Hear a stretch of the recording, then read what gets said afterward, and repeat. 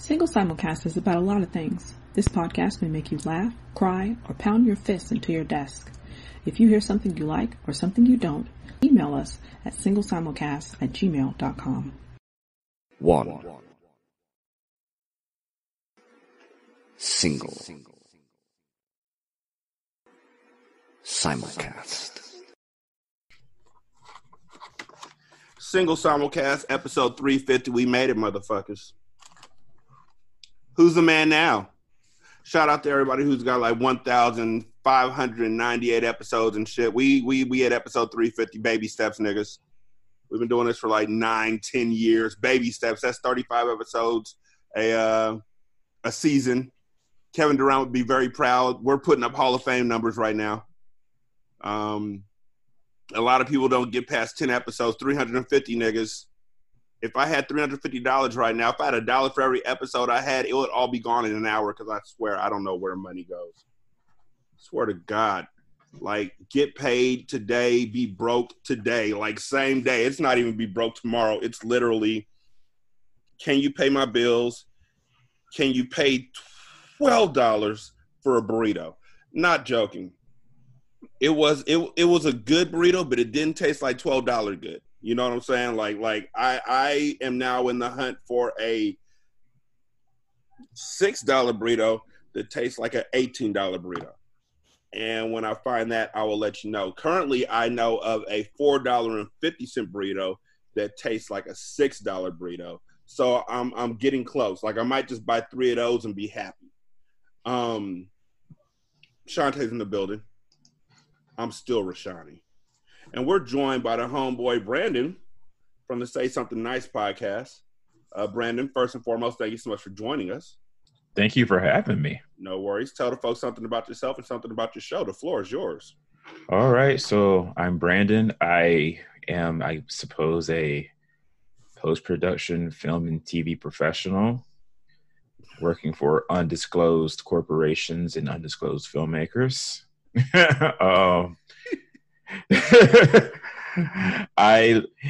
For some reason, I don't know if it's past lives or just me just being just a strange person, I love old movies, old TV shows, old music.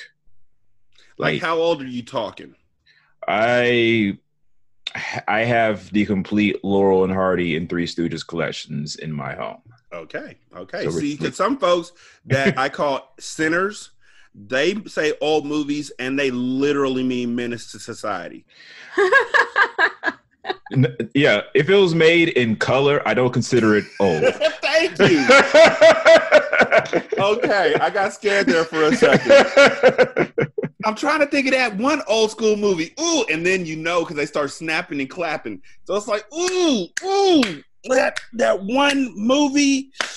What was it? And you're sitting there like, did it have Charlie Chaplin in it? Charlie Temple? Like was Cary Grant in it? No, nigga. Dorothy Dandridge. Ghostbusters. So, remember that part where the marshmallow showed up? I was like, oh my God. Get the fuck out. I know you're 9. Get the fuck out. Ghostbusters. Oh. But how'd you get started watching the super old school movies? How'd that become a love? I mean, blame American movie classics when it actually used to be American movie classics before The Walking Dead and Breaking Bad and all of that. Flipping channels. Oh, this looks interesting. You just sit and watch. Next thing you know, and also because I studied to be an animator, and studying to be an animator requires watching a whole lot of if you're American at least, a lot of Disney things, and you watch things that were made around the same time for context. And, most of Disney's best stuff, like actual Walter Elias Disney the person, was made in the late 30s and early 40s. So you end up watching a whole lot of that stuff by, I guess, osmosis. Yeah. So the Say Something Nice podcast, what we try to do there is to sort of kind of bridge the gap between the old and the new. We discuss, current things, but we also do historical episodes. We, do things about key artists, key directors, key performers. key albums, and also, I guess, sometimes key record labels. We just did a 2-part episode about Motown last month because it's Motown 60 this year. It's the 60th anniversary of the founding of the Motown Record Corporation. I thought we would do a 3-hour episode. It ended up being 5, so I had to cut it in half. But yeah, we have a good time. You know, we just did an episode last week where we discussed. This is one thing I found that was interesting. So speaking of old movies, you notice that when Black people and brown people appear in older films, at least in color older films, we don't always look our best. You know, there's been a lot of like coverage done about how, you know, Ava DuVernay and her cinematographer, well, one of them, Bradford Young, and how, you know, Ryan Coogler and Rachel Morrison, his cinematographer, and a lot of his films, how they've been trying to almost revolutionize how people of color are filmed.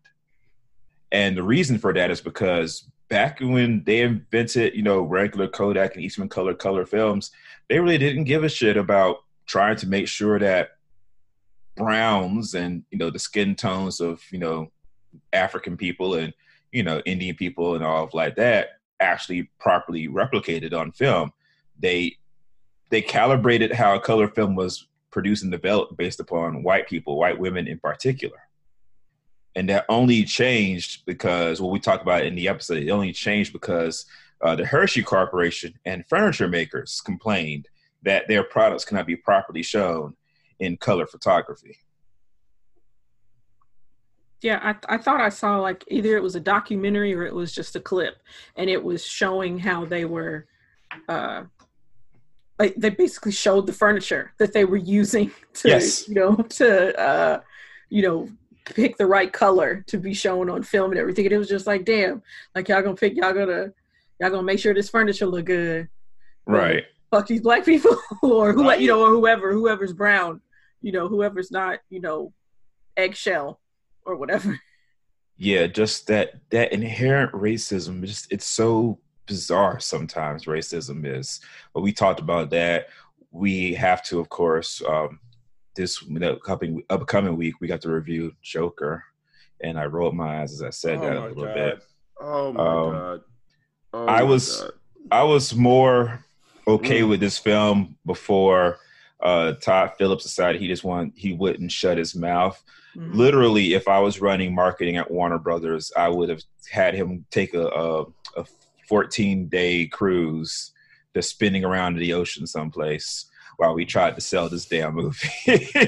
So for those of y'all who don't know, Todd Phillips came out prior to the Joker coming out to theaters, like being released, and he said that he doesn't make comedies anymore because of folks being so sensitive. Long story short, he basically said the reason why I'm making this drama is because y'all won't let me be funny no more. So this isn't going to be funny at all. Cancel culture, blah blah blah. Woke culture. He also woke culture. Yes. Yeah. Oh my God! It made he. Go ahead. The floor. Yeah, y'all. He made me mad. The movie made me upset.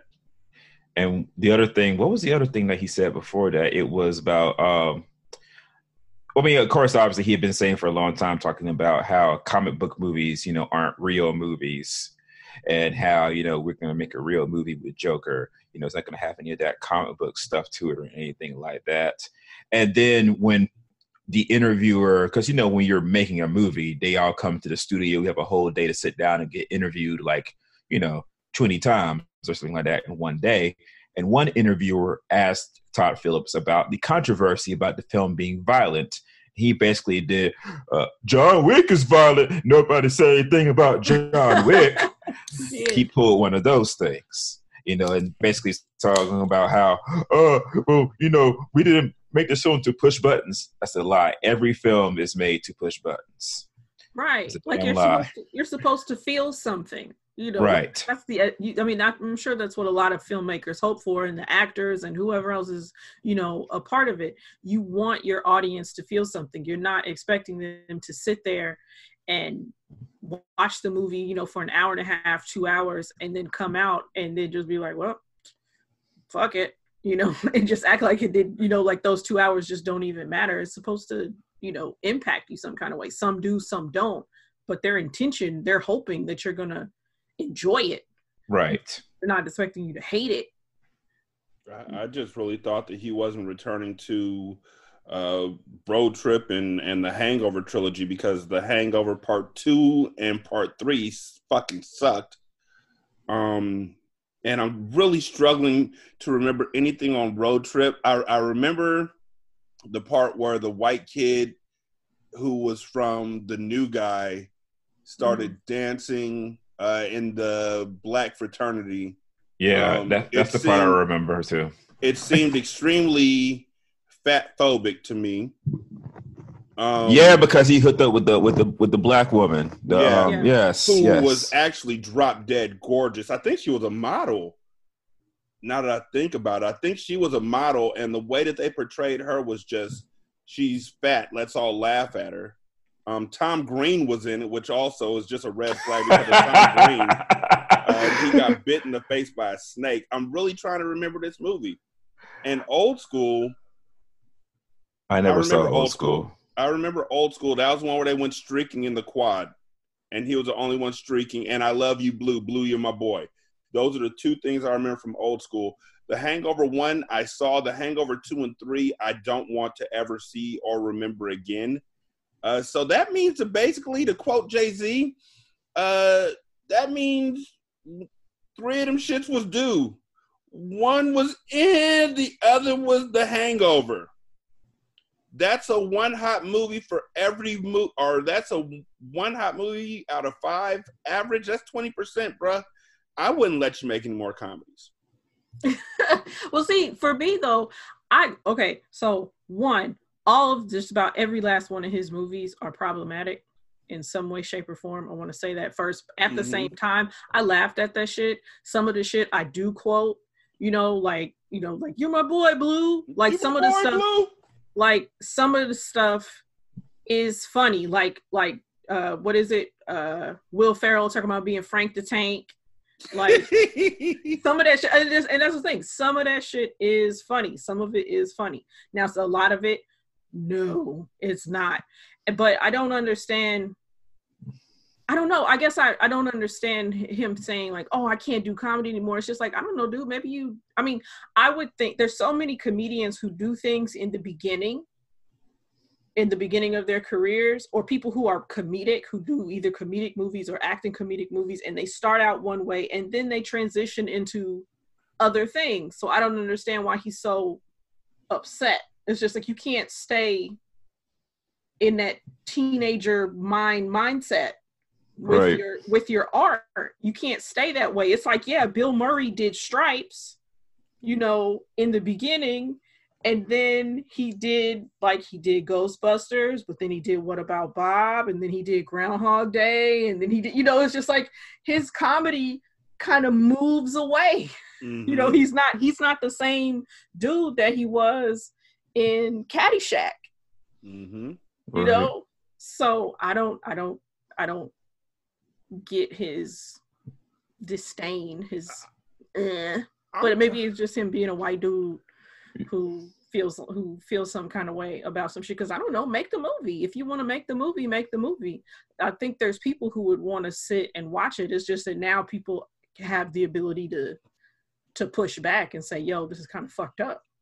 I think that it's also interesting that he hasn't made a comedy since 2013. Right. Way before woke culture was an issue, he stopped making comedies. And when he steps up to the plate with this movie that is supposed to be something big for DC, what he chose to talk about were his comedies that he chose not to make anymore. You're absolutely right, Shantae. Like, he had carte blanche to make these movies. We have a right to not go watch them. Like the homies from Forget That Yo say. freedom of speech doesn't mean freedom from consequences. You can put out whatever you want. We could just choose to not fuck with it. You know, but there's going to be people, alt-right would have watched it in 2018. The Proud Boys would have watched it. All them white folks would have watched it. And everybody else would have been like, you're full of shit. This is shitty. And you would have made money off it. You just didn't want to do it. You just couldn't find a tagline. You just couldn't find a way in. And so you're taking this time out with this movie that has nothing to do with your comedies. This could honestly be a new, fresh look for you in a different direction. This could be opening up new doors for you because you can always go back to comedy. But you went out there and completely pissed on the floor with this whole, there were articles written about why comedies don't work anymore. I'll tell you why. Because all of the fucking funny guys are like, fuck this shit because I don't want to offend you. Good Boys was fucking hilarious. I saw that shit twice. I mean, comedies still work in movie theaters when they put them out. If they don't, they go to Netflix, but there's still, people still watch them. Girls Trip in 2017 was, one of the biggest hits of the year. He's just, I think that this is like Michael Jordan finally getting his chance to talk about all of his enemies during his Hall of Fame. This isn't the right time for this. No. Todd, this ain't the right time for this shit. Maybe in April, not now. Right? Like, yo. And the other thing too is like, okay, so I didn't realize Todd Phillips was doing the movie when the trailer dropped, and I thought the trailer made it seem like the movie was gonna be fucking amazing. Like, I'm thinking, it's Joaquin Phoenix, this is gonna be interesting. Look, it's Brian Tyree is in it, Zazie Beetz is in it, Robert De Niro. Robert De Niro. It's just like, okay, this is gonna be, this is probably going to be sad and fucked up because he's clearly getting, assaulted in the trailer and everything. And he's obviously going to be kind of a man backed into a corner kind of thing. And then he becomes the Joker, but it's still just like, oh my God, this might be really dope. And like you said, this could have been a moment for him to transition into something else, to be, he's not just Todd Phillips, guy who did Road Trip, guy who did Old School. This is somebody who can do something else, because clearly the other people was like, oh sure, we'll fuck with it, we'll see if you can do this. And that's how you get on to the next thing. And it's just like, nobody wants me to do comedy anymore. It's like childish. Back then they were all up on me. Now I'm hot and no one wants me. When I tell you, I would have done like a Looney Tunes cartoon, speaking of Warner Brothers, and put some of that with that alum, whatever they call it, in his drink, and had that mouth shrink up and he don't talk no more. That's refresh to I mean, at the end of the day, though, it might all be for, he might be like, anyway, because by this time next week, this movie will have turned a profit already. Yep. Right. Because it's doing Oscar numbers. It's doing big numbers, and it was relatively, for a comic book movie, cheap to make. So, because there's no special effects, it costs $50 million to produce, which is a third or less of what most of these films cost. So, can I be honest, Shantae? You ain't seen it yet, right? No. I'm gonna just be honest with you. It wasn't a good movie, and it wasn't a bad movie. That's the best thing I could say about it. It wasn't like I'm watching this. Joaquin Phoenix is fucking incredible. But he's fucking incredible in everything. He's a method actor. All method actors are either fucking incredible or they're really bad at their jobs. And he's incredible. But there's moments. And I'm not going to talk about it because the movie just came out yesterday, and that's just not fair. I'm going to talk about it on the Why So Serious podcast, though, because all them niggas do is spoil movies. I'm not going to talk about it here. I had thoughts. And Todd Phillips saying this shit doesn't help out at all. Somewhere, Keanu Reeves is like, I should call him and console him. Keanu Reeves seems like that type of nigga that would read like some shade about himself and be like, I should call him and invite him to my yoga class. One thing I did notice about AMC while you were talking about it way back is that one of the beautiful things about AMC was the fact that all the way up to like 2010, 2011, at any given moment, you could just stumble over an absolute movie that you never saw before, and it turns out to be a classic. But at any other given moment, you could turn on the you could turn on AMC and find fucking Imitation of Life, because hey. they were showing that a lot. Listen, that's one of my favorite. Which one, first of all? The one with Color or black and white? The black and white one. Okay, see, the black and white one is a hard watch because Louise Beavers is in there, and they hadn't quite yet figured out how to write black people as human beings in 1934. Mm-hmm. And so she's in there, and she's got a bunch of lines that just great, but Freddie Washington is really good in it. The color version is funny because that is every black woman over 45's favorite movie in the entire world. It was my grandma's. Yeah, like my mom's, my aunties, like Imitation of Life. But then when you watch it now and sort of kind of knowing now what they were doing when they were making it, like the stylization and like the symbolism and everything, and that's hitting literally every shot in the movie. It's an entirely different film for me now, and I really enjoy watching it and quoting it and, kind of, ribbing it a little bit, because it is, it was intended to be melodramatic and overwrought in places, and it definitely is, Oh, yeah. The drama was, that was that movie, the color version, yes, was the thickest drama I had ever seen in a movie. Susan Conner, listen, screw Darth Vader, screw Thanos. Susan Conner as Sarah Jane Johnson is the greatest screen villain in the history of motion picture. Fucking Sarah Jane. Fucking Sarah Jane. Because I'm white too, and if I have to be colored, then I want to die. I don't want to come through back doors or feel lower than other people or apologize for my mother's color. She can't help her color, but I can. And I will.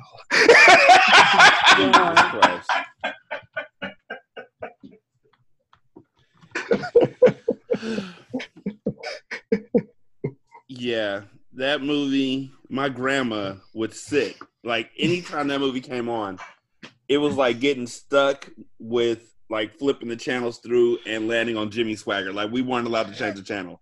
Didn't matter how far into the movie it was. The movie would play. And my grandmother is one of the purveyors of the paper bag test. Mm. She's from the state of Atlanta. And she lives in Brunswick, Atlanta, or lived in there, grew up there.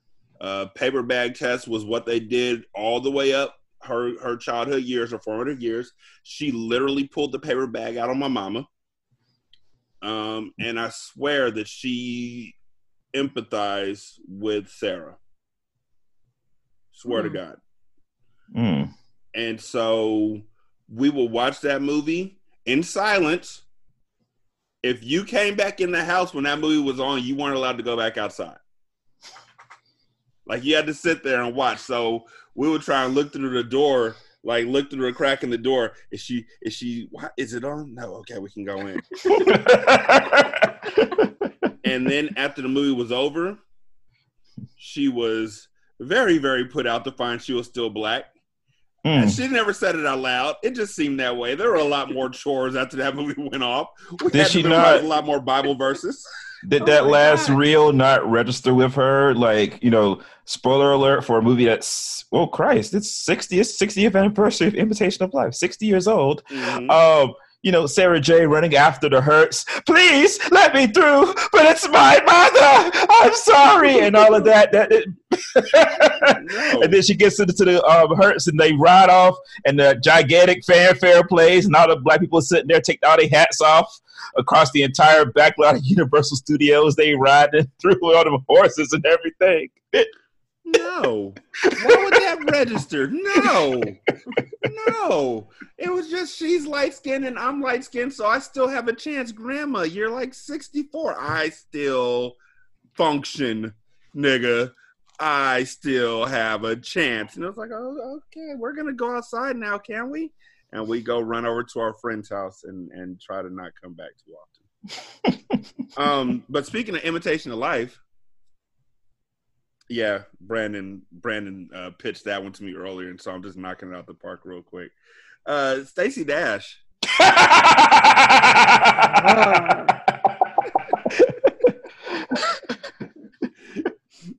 Good old Stacey. Stacey Dash, the white woman. No, nobody. Okay, she's white. She's white. Like on her arrest report, because Stacey Dash is also a domestic abuser. Mm-hmm. They put down on her. The police put down on her arrest paperwork that she's white. And she's literally one of the most famous Black women in the United States of America. Yeah, that's fucking sad. That is one of the sad, like really, really people. I realize Clueless meant a lot to a lot of people, and a lot of folks will never give She's All That the credit it deserves. But Stacey Dash should not still be one of the most. There should not be a world in which Stacey Dash is still more name noticeable than Kimberly Elise. There should not be a world where that works. And yet Stacey Dash is still just out here living her best whitewashed life, beating up her white husband. White Trump supporting husband. White Trump supporting, walking amongst the white people on Fox News, getting arrested, and even the cops are like, we're not sure. Can you turn to the left again? Okay, turn to the, we're going to do fuck it. We're still not sure about your ethnicity. Clap on beat. Oh, she's doing the 2s and 4s. Hey, Johnson, I think she's colored, Bob. Well, thank you, Johnson. Thank you. Okay, go ahead and mark that down. She's black-ish. But golly, unfortunately, police computers don't have a Hispanic option, so they put her down as white because I mean, she's biracial though, right? Is she? I don't know. Hold on. I mean, she's literal blood cousins to one of the most, to Dame Dash. Yeah, Negro-ish Negroes to have ever Negroed. I gotta check this out now. Is Stacey Dash white? Is she actually a white woman? Let me go look, because I mean they're the same color, her and Naaman. So I'm gonna Wikipedia this shit. Wikipedia never lies. She apparently is African American and Mexican and Bayesian. So yeah, that doesn't equal white. I don't see how that peaked in there at all. I'm not sure, but okay. First cousin is still Dame Dash, so do the dance. And we're all just walking past the fact that she was marked as white on the arrest report, but she's literally violent against her husband. And that is unfortunate. There's no joke about that. And every time that I hear something new about Stacey Dash, the love that I had for her when she was in Clueless just vanishes. I'm trying to think of something else she was in other than Clueless. Like, seriously, and I'm not talking of Mo Money with Damon Wayans. Yeah. The best things in life are free. Man, it meant something what it means to me. You tell it, the best things in life are free. Nothing to tell you, the best things in life are free. Break it down. I don't know why the 90s all had that same background drop. Burnham. Yep. Oh, I forgot. She's supposed to be in that Roe v. Wade movie where she's playing Wade? No, Mildred Jefferson. I think it was one of the ladies. She was like anti-abortion, but she is a black woman. Oh, yeah. Okay. Yeah, she's Yep. Of course she is. Still alive too at age 83. Bless her heart. Yeah, I saw that they're making a Richard Jewell movie, like Clint Eastwood is directing it. And that made me kind of sad because if they're making a Richard Jewell movie, that means that I am officially old as shit. For those of y'all who don't know, Richard Jewell was the security guard who found the bomb at the Atlanta Olympics in 1996. Oh, wow. That was 23 years ago, people. Hmm. And they're making a movie about it.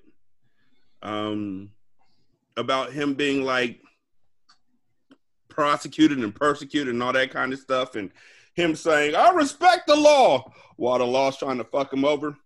I won't be seeing that movie because A, I already know how it ends.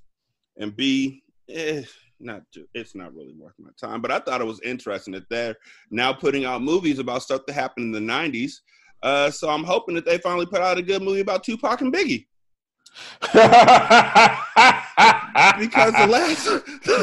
the last one they tried to come out with Johnny Depp, and it was not the move.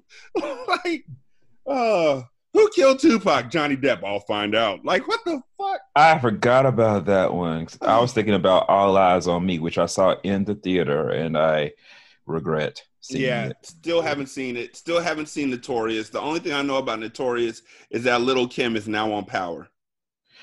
Yeah, Naturi Naughton from 3LW? Question mark? Yeah. Okay, I didn't know that either. I learn something new every single time I step on this show. I do want to say something real quick, real serious. Like, I got a text message from my aunt. Mm-hmm. Actually, 2 text messages. One from my 2 favorite aunts, one each. And I have a lot of aunts. This isn't like I only got like 3 aunts and one is ass out. I got a lot of aunts in this family. So when I say they're my favorite, I put a lot of thought into this, like a whole 19 years and shit. Anyhow, the pictures came through. I'm looking at them, and it's me when I'm younger. Like, not a lot younger, but I guess when I was a lot younger. Fuck, I'm old. It was when I was like 16, 15. And I was looking at those pictures, and I was really struck at how fucking fine I was.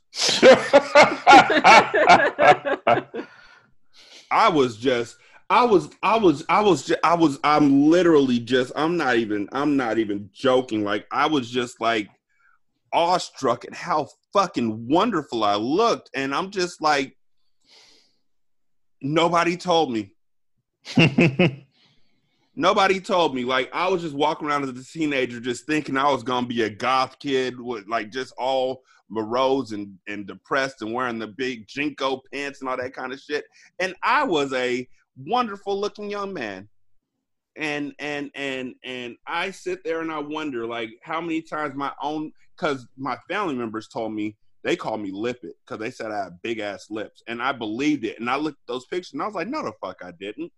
Limpet, like Mr. Limpet the fish? No, Lippet. Like Andre Lippet, the football player for the New England Patriots. Like, they just called me Lippet because they were like, you got big-ass lips. And I was like, but I didn't. Also, I wonder how many kids nowadays never believe when they're told that they're handsome or something of that nature. And so they just walk around living a life that isn't quite theirs because they believe that that's what they deserve. And it made me kind of sit back for a second and wonder where my life would have been at if I knew I was the shit at the age of 16 and 15. I don't know. I think about that sometimes. Like, what if I had actually swung for the fences because I thought I was cute? What if I had gone to the homecoming and nominated myself homecoming king? What if, like, all these things? I had the face of a point guard. I could have been quarterback. I could have been class president. I could have been prom queen. Like, and it disappointed me that I was so quick to believe folks when they said that I wasn't cute. And I think they said that because they weren't cute. But I'm not them, and I'm not looking at their pictures. I'm just saying, y'all need to go back and take a look at your teenage year pictures. Because unless you had a huge outbreak of chicken pox or pimples or something, you probably looked a lot better than you thought you did.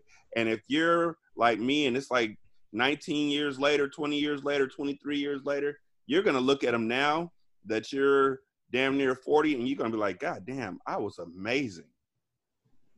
Just because, right now I'm a little bit short of like 3 bills and shit. Back then I was like amazing. I'm like, yo, look at me. Even now I'm fucking dope. But back then I was really dope.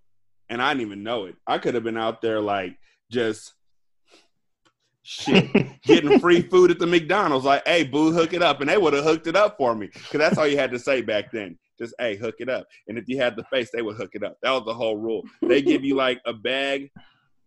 I don't even know how those. Now that I've actually had a job at a fast food joint, I don't know how they didn't get fired. Because we just end up with a bag with like 9 Big Macs in it and 4 large fries and apple pies. And now I watch them cooking it, and I'm like, damn, we took everybody's food. Well, somebody was late for work like a motherfucker. Like, I'm sorry, boss. I ordered my food, and I don't know what happened. Somebody came through the drive-thru, and all of a sudden my food was gone. I had to wait another 30 minutes, boss. I don't even know. Fuck. Oh, this is midday you're talking about? It was whenever we wanted. Okay. My brother literally had a code, and I know folks have heard me say it before, but he would pull up and be like, I want a supersized pepperoni pizza. And the ladies who worked behind the counter or worked at the drive-thru knew that was time to rob the company. That was a code word right there. So this is like Atlanta season 2 opening. Yeah. It's a real thing. Yeah. And I tried it with folks that I knew really well. Like the folks that I put into my phone is like Loretta Taco Bell. Like I didn't even know what her last name was, but I knew her well. I knew she worked at Taco Bell. And I would do the hookup thing with her, but he would go to like 6 different places and just get hookups over and over again. And in hindsight, we were robbing the shit out of those companies. Anyways. Yeah, I figured that you probably were able to pull it off because they probably didn't have, like now they probably have like a really meticulous kind of counting and everything. And probably back then they just didn't. So it was basically like you just had to take an L. There was no way to know. That makes me feel better. But I was amazing.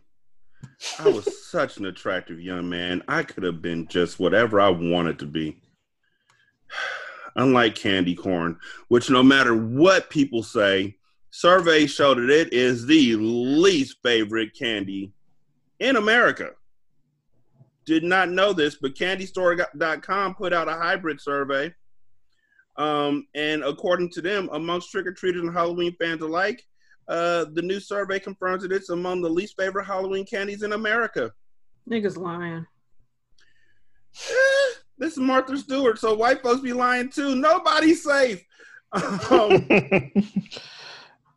I feel like I've never liked candy corn. I just never have. Like every time I used to try it at Halloween, it would be like eating asparagus back then for me. Just like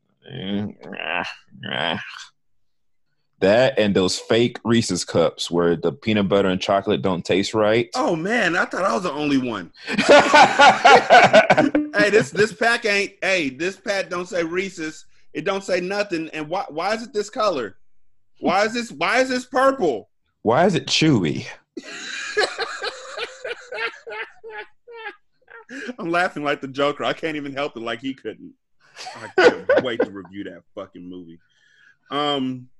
But yeah, I'm looking to find the actual serve. Oh, never mind. I found that shit. Okie dokie. These are the worst Halloween candies updated for 2019. Emphasis on worst is important because people frankly get pretty heated about this, Shantae. With Halloween just around the corner, Shantae, the strong opinions come out in full force, Shantae. It's been written about and voted on, but never to this level. Here are the worst Halloween candies and the best ones too. Before we go any further, what do y'all think is the absolute worst candy other than candy corn? Which, by the way, I don't mind candy corn. For Halloween? For Halloween. Probably like Almond Joy or something, or Mounds or something. Mounds, York patties, or what are those chocolate? The chocolate that's covered the malt balls. What are those things called? Whoppers. Yeah, those. Y'all don't not Smarties, huh? Did you say Smarties, Shantae? I did not. No, I didn't say Smarties. I feel like Smarties should be there too, because Smarties fucking suck. I love Smarties. Yeah, they are so chalky. Like if I had a choice between Smarties and Sweet Tarts, I take Sweet Tarts. If I had a choice between Smarties and what are they? Sprees. I take Sprees. I mean, I feel like those are no-brainer choices. but I still fuck with Smarties. Like, it's not that I fuck with Smarties over other candy. It's just that if I got Smarties in my Halloween bag, it was just like, okay, cool, Smarties. Yeah, Right. I feel I you. fuck with it. Yeah, I mean, nobody gets mad if they're in the bag like you do when you see that fucking piece of apple in your bag or a fucking penny or a toothbrush or floss. So number 10, and again, this is in descending order. So the number 10 worst candy on Halloween. Any guesses? Anybody? Bueller? Mounds. Let's go with Mounds. Okay, and Shantae said Almond Joy at some point, and I just want to let y'all know that you're wrong. Almond Joy and Mounds, I hate them both because of the coconut aspect, but neither of them are on the list. Okay. Huh. Like, these are things that are just like, the fuck. Okay, number 10 is Bit of Honey. Oh, Jesus. Yes. Listen, repressed memories. Like, you know how you go through trauma as a child, you put it in the back of your mind and then something happens and you remember it? That's what just happened right now live on this podcast, because I remember them damn honey. Disgusting. Demons from hell. Yeah, that's pretty much what it says on this description. It says, there's just something unappealing about this chewy mess. It was ranked number 11 last year and moved into the top 10 spot this year, replacing Mary Jane's, which I don't even fucking know what Mary Jane's are. That's a Rick James song. Right? It sounds like a weed candy. Like, what? That's a real thing? Number 9, and these I fucking hate. I hate them so much. They've never appealed to me. They never made sense to me as anything other than a weapon. Number 9 is Good and Plenty's. Okay.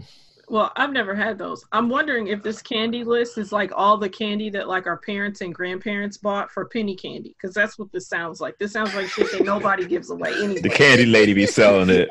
Yeah, Ain't nobody gonna say the full bar of Mounds was an issue. Oh shit! Good and Plenty is that licorice candy. Yeah, The licorice candy with the hard cover. Yeah. Also a demon from hell. It was black licorice with candy coating on top of it, Shantae.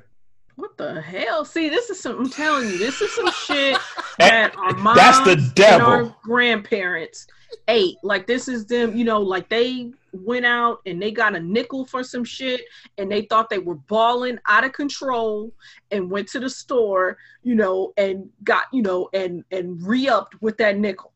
Like, that's There's no better metaphor for the wrath and the terror of the devil than a licorice stick wrapped in candy coating. Because it's like, oh, Black this is gonna be licorice good stick, and too. tasty, and then you bite into it, death, destruction, terror, horror, Black etc. So licorice forth. stick. You Yeah. got to remember that black licorice, which racism. Because why they make the black licorice taste like that and make the red licorice? You know what? Number 8 is licorice, which I still don't know where the ish comes in on this because it's really licorice. You know, English is just Yeah. weird with all that nonsense. Somebody mentioned the fact that baloney and pony rhyme, but But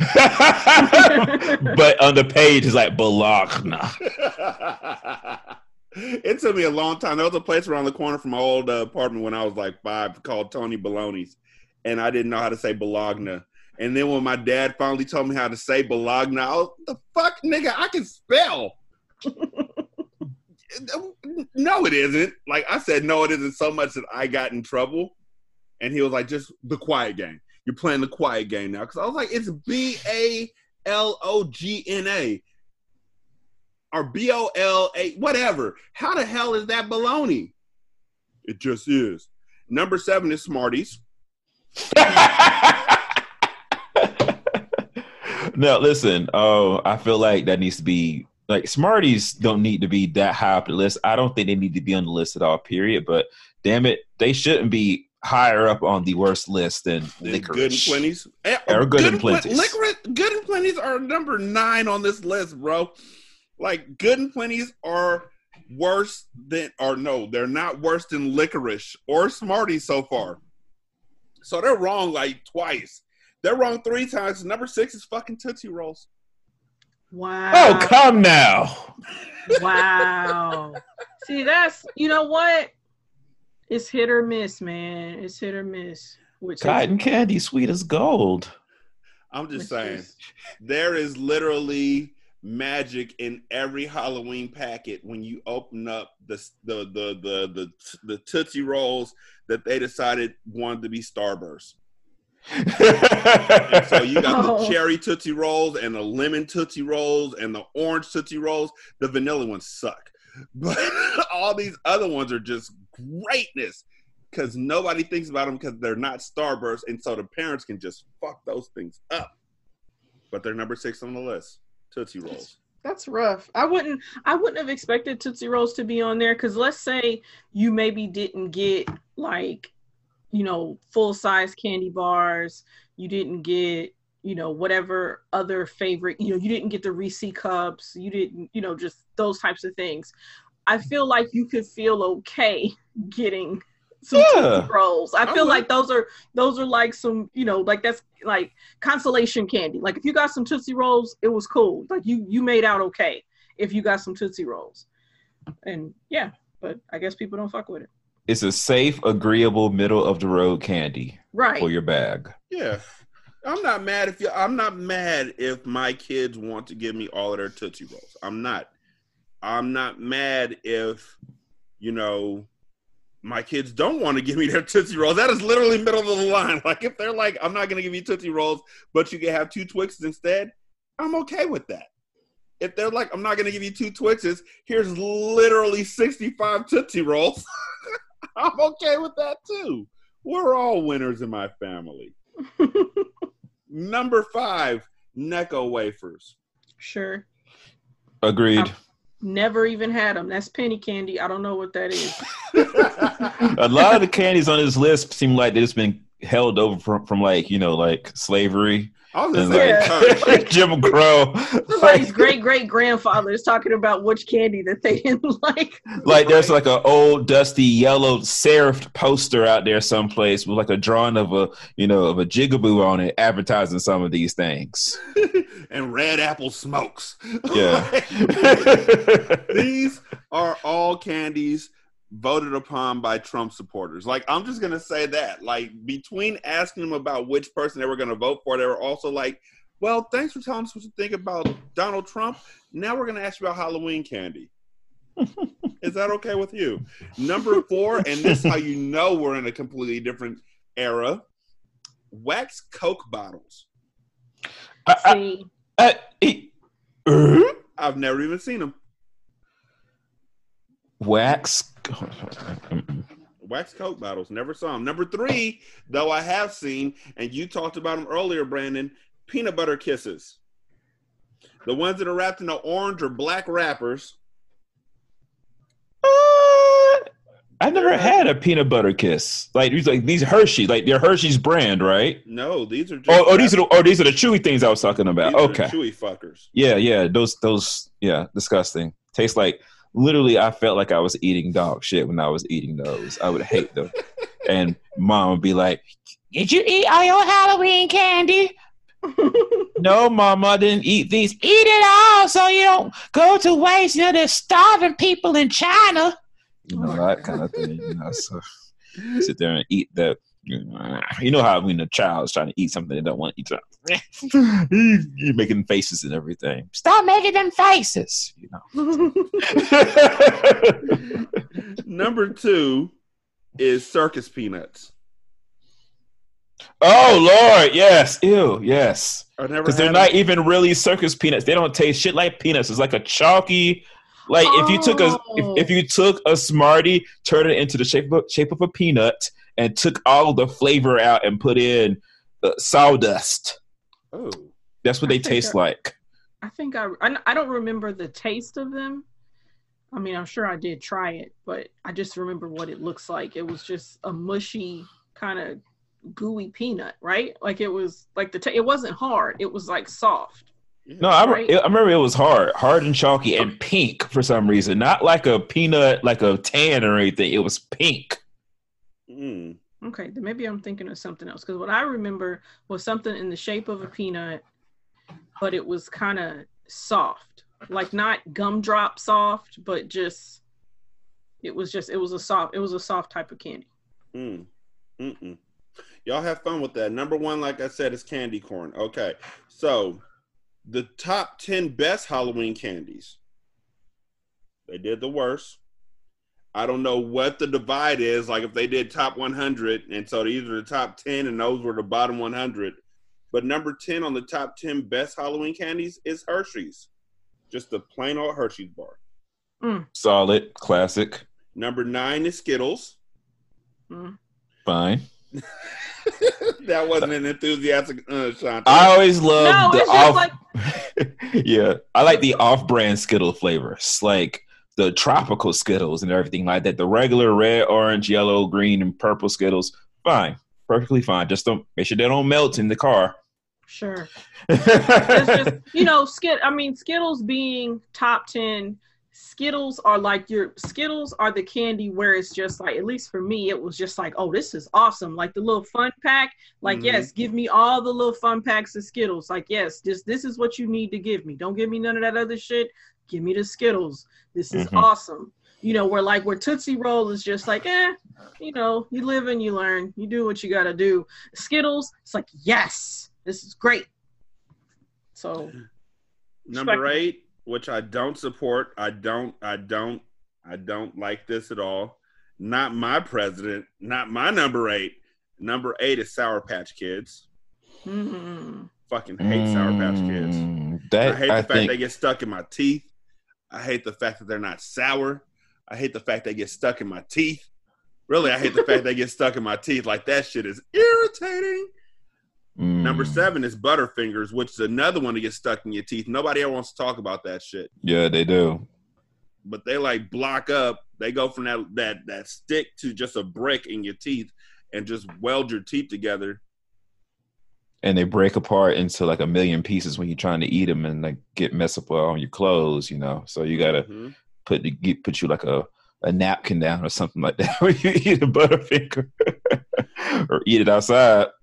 Number 6 is Nerds. Yeah. I mean, I like the ones that are like double up, like the ones that were straw or apple, and then they had cherry flavor underneath the apple flavor. You can mix them together. Yeah. I mean, they're literally just basically like sugar and coloring. And the best part about them in Halloween is that they're nothing more than shots. Like, you can literally just tip back an entire box. Oh, my God. Those little boxes. Oh, yes. Yeah. Those little tiny boxes, just like, rah. You sitting at home with your husband or with your wife, just tap the table and knock them back.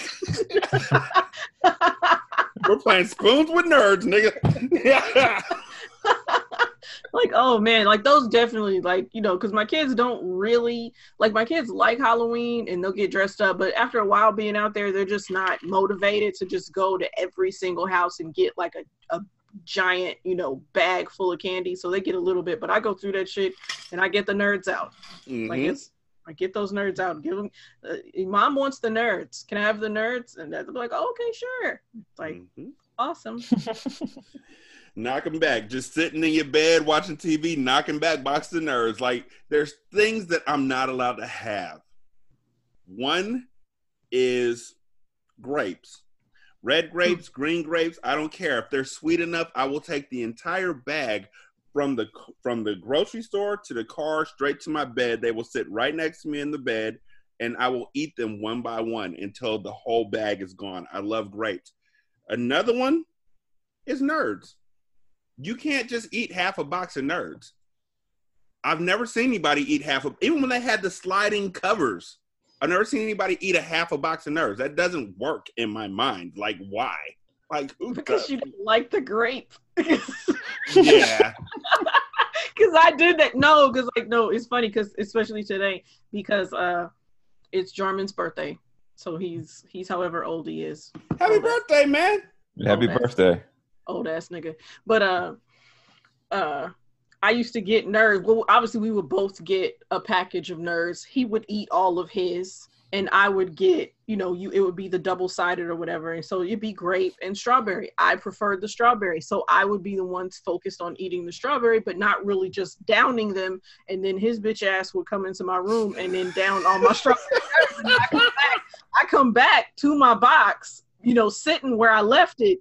And the bitch is empty on the side, on the strawberry side and full on the grape side. And I'm so disappointed. So happy birthday to that nigga, but fuck that. Ooh, I love the way that y'all interact. Y'all are the best, worst siblings ever.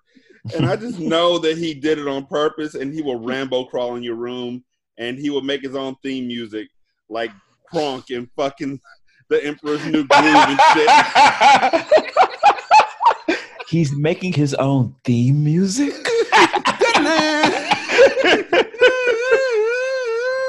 Mission accomplished. Number 5 is M&M's. Uh-huh. Which for top 10, yeah, they are pretty much middle of the pack. They're nothing more than Hershey's with candy coating, people. Unless they have flavor in them or peanuts. Number 4 is Kit Kats. Which I have an issue with. I want to put Kit Kats. Like, see, if you had told me that Kit Kats were 9 and Skittles were up higher, I would have been like, "Oh, that's legit. That makes sense." I feel like Skittles needs to be higher because Kit Kat is so high. I just want to point out that nowhere on this list has Starburst been named yet. And I thought Starburst were like synonymous with Halloween. No, they're not. Not with these new meddling kids. It's too close to eating the fruit. I have yet to see a nigga come back from Halloween without those. Not even just the classic pack, but like that tropical pack with like the pineapple and the fruit punch. And by the way, ladies and gentlemen, that voice you just heard saying no, they're not, like out the gate. Like I had a cousin before I do this. I had a cousin who used to fall asleep in the car and wake up in the middle of a conversation and start talking. And it never failed to make me laugh because they always knew what they were talking about. And they were just like, yes. Stephanie's here from the Mocha Minutes podcast. Hey, girl. Hey, boo. Hey. Hey, how you doing? I'm good. Hey, Stephanie. Hey, boo. What's up, B-Touch? Hey, Steph. Oh, my God. We're talking about the top 10. We got 3 left for the top 10 Halloween candies. I know what needs to be there, but I'm going to keep going. I'm gonna go back to sleep and wake up. Number 4 is Kit Kat, like I said, which is... high. That's high for Kit Kat. That's really high, right? Like... Let's be real. Did Rod vote on this? Because fucking Kit Kat, like, yo, ugh. Nobody First of all, eats that crap. First of all, I just want to point out no, we're going to do that in a second. Number 3, which should have been much higher than number 3, is Twix. I can see it at 3. It's good at 3. Number 2 is Snickers. No. Invert. I see now. Twix before Snickers. You see what I'm saying now? Yeah. And number 1, ladies and gentlemen, the Holy Grail. 1 is Reese's Peanut Butter Cups. Random Reese's trivia. They own the copyright on that orange. Really? Yeah, they are the trademark rather on the orange color. You can't use that same shade of orange that they use. Oh. Ain't that something? I just want to take time out to say that Kit Kats are here and fucking Milky Ways aren't. They know why they're not here. Hey. They know why. Kit Kat is nothing but a Twix without reasoning or leadership. Sure. I also want to point out the fact that Caramellos did not make the list. You know why? You gonna stop that? I didn't know motherfuckers. Well, you know what? Kids don't eat Caramellos. Caramellos, yeah. That's only a lot get of it things from their auntie in church. You want some candy, baby? They don't. Hey, but real talk. Go ahead. Sorry. I was gonna say, and then also, it seems like certain candies are made for Halloween giving. Mm-hmm. And so I think that's also something with it too, that a lot of candy, some of the candy that we like isn't in vogue to be given as as Halloween candy now. I am That's shocked, true. however, that what was the candy I was not? That caramels weren't in the bottom 10.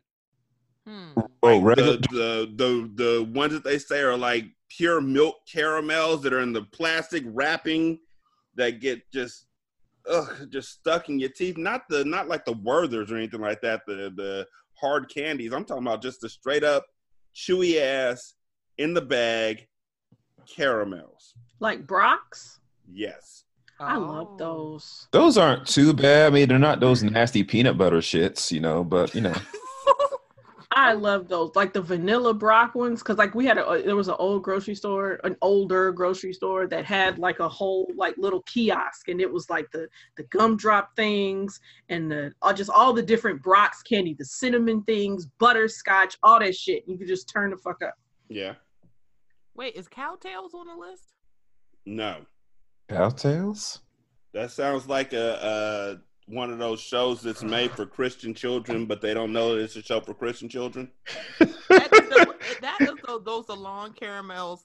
Speaking of caramel, soft caramel, but it has like I want to say dry cookie cream in the middle. So. Oh God! Oh, Stephanie, you like them? No, I don't. I'm just saying they weren't on the list. Damn, that was not the response I was looking for. It's like as soon as listen, once again, as with the a bit of honey, pull up the picture. After I googled it, pulled up the picture after finding it. Childhood trauma returned. Wow. Okay. Yes, because these are the caramels with the white center. Yeah. Oh no. Okay, so check this out. While we're on the topic of candies, in the state of Alaska, the top candy in the state of Alaska is Twix. Second place is Blow Pops. Blow Pops are the shit though. Which also I'm shocked we're not on the list. Yeah. What? That's something else that people don't give away. Even though they come like Blow Pops, like they come in a big bag, but I just think that's something that people don't give them away. Listen, Tootsie Pops like that, Dum Dums. Yeah, the two holy grails for me of Halloween were Reese's Cups, above all else, and Blow Pops. If you got either of them, it was like getting that star on Super Mario 1. Everybody's bag was full of them little Smarties. Everybody had Smarties. Yeah. I just want to point out that in Connecticut, which is full of white people, so in the state of white people, the second favorite Halloween candy is Almond Joy, Shantae. And in Arizona, the number one favorite Halloween candy, anybody want to guess? You will literally never guess the favorite candy in Arizona for Halloween, so I'll fucking tell you after this break. Seriously, we don't do breaks. I just wanted people to sit there and think about what the candy was in Arizona. It is fucking hot tamales. Wow, hot tamales. Hot tamales, but they want to build the wall. Man, I think they still made hot tamales. Wow. Hot or fucking tamales. Wow. In Delaware and Florida, the favorites are Skittles. In Georgia, in the state of Atlanta, okay. The favorite candy for Halloween is Jolly Ranchers. Hey. Second place is fucking Swedish Fish. What? Well, hold on. All right, listen. I've lived in Georgia for the majority of my life. I have never even heard of Swedish. Hold on. It's probably something I've seen before. They're the fish that you find in the stores where you're walking through a mall and there's that one candy store in the mall. Mm-hmm. It's like fish that really are jelly bean. Like they have the consistency of jujubes, Is that what it is? See, I always imagine that they are kind of on the tougher side. I was gonna say I thought they were like the Sour Patch texture without the sour coating on it. I always thought they were like more like jujubes, like get stuck in your teeth and shit. Like what were those things? They weren't jujubes, but they were like gumdrops. What, Mike and Ike's? Were they? No, because Mike and Ike's had the hard color, the hard casing. Oh, There was something that would just get like they stopped making it because it fucking sucked. But they used to be a Halloween candy too, and they were like gumdrop shaped, and they were. I'm a look. And they're not jujubes. They're not jujubes. I don't think they might be jujubes, but jujubes suck too. Jujubes were horrible. I don't care what nobody says. I didn't even know jujubes were a plant. Anyhow, in the state of Idaho and Iowa, white people, y'all's number one candy, and I swear these are the folks who voted for Trump. The number one candy in Iowa and Idaho is candy corn. No. They're top candy. That explains everything. That's why. But that's the thing. It's like people say like, "Oh, we don't fuck with candy corn," which I'm sure there's lots of people who don't fuck with candy corn. But at the same time, it's a lot of people that fuck with candy corn because that shit is out consistently every year with different flavors and shit. Like people fuck with candy corn, and maybe that's what it is. Like with Trump, like there's people who pretend that they don't really fuck with him. It's like, oh no, I don't. I dislike racism. Oh my god! But they'll pull they pull that fucking lever though. They say that they're gonna vote for Twixes, and then they turn around and they vote for candy corn. That's what you're saying. So are they on like the candy corn DL? Is that what's going on? Yeah, kind of. Mm. They're pretty open with it around white people. Around black folks, though, they fucking around black folks, they like Jolly Ranchers too. Like, nah, man, nah, bruh. In Kentucky, go ahead. Kentucky, the number one was Swedish Fish. In Louisiana, this was a surprise to me. This one took me aback for a second. Not for anything bad, just because I would have never thought of it. In Louisiana, their number one favorite Halloween candy, lemon heads. Oh, I like that. Tracks. It does, and they are good, but I would have never thought about it. Ever.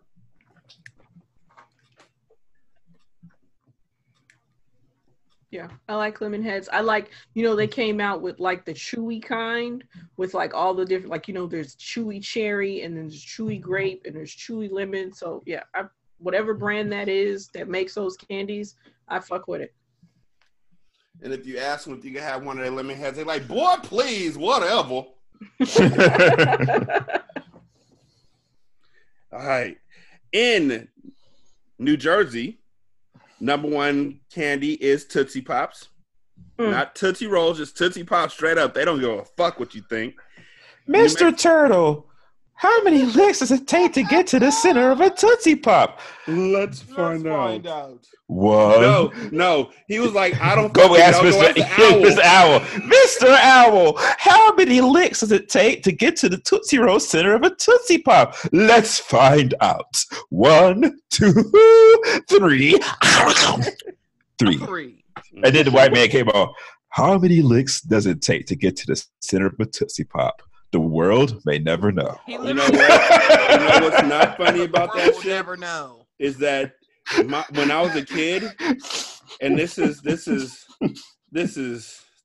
thing. When I was a kid, I was scared of fucking everything. I don't know why I was scared of everything, but I didn't want to be the last one in the back by myself. I didn't want to be in the shower with the shower curtain closed. I had to look in there first to make sure Freddy Krueger wasn't in there. And the guy saying the world may never know literally creeped me the fuck out. Oh, boy. Because that nigga was threatening the end of the world and nobody heard it but me. So every time I heard it, I was like, why are you saying that? What exactly do you know that we don't? Oh, but boy. yeah. I was one of those kids. I was just scared of the Viacom V coming to get me at the end of this program. Because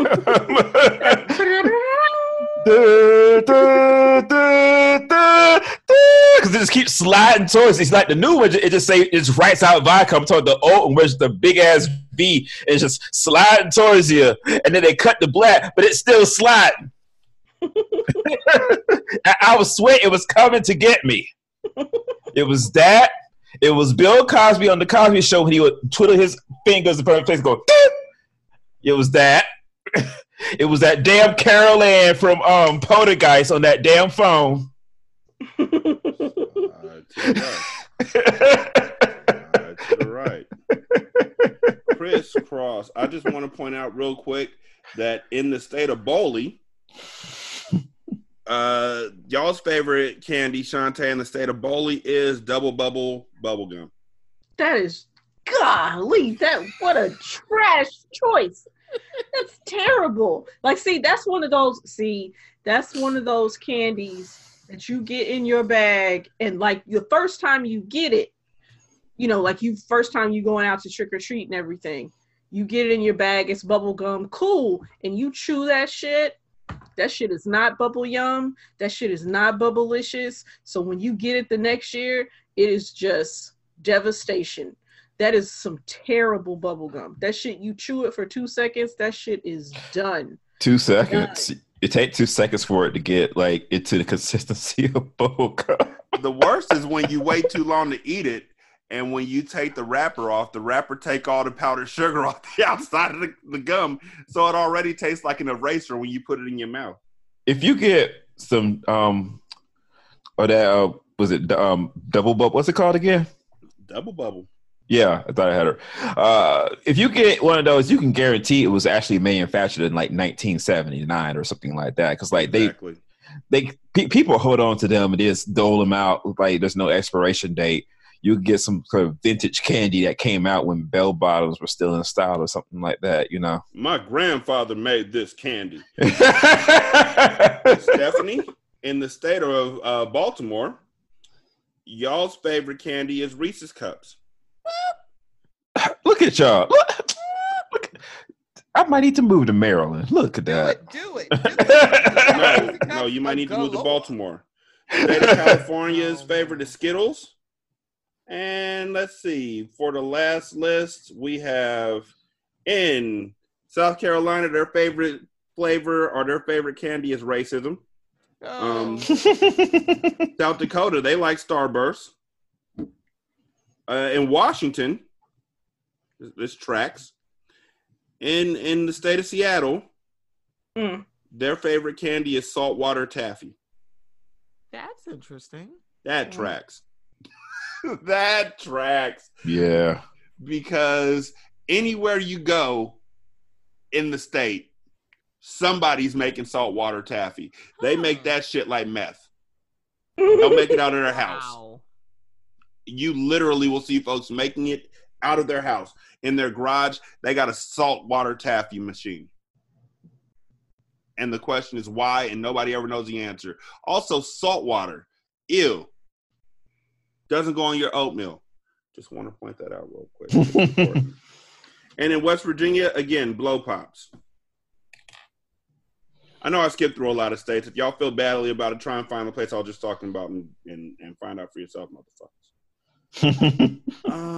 Let me see. So, Marissa Alexander, who got 20 years for standing her ground, didn't get a hug. Let's see. Who else didn't get a hug when they got sent to jail for shit they didn't do?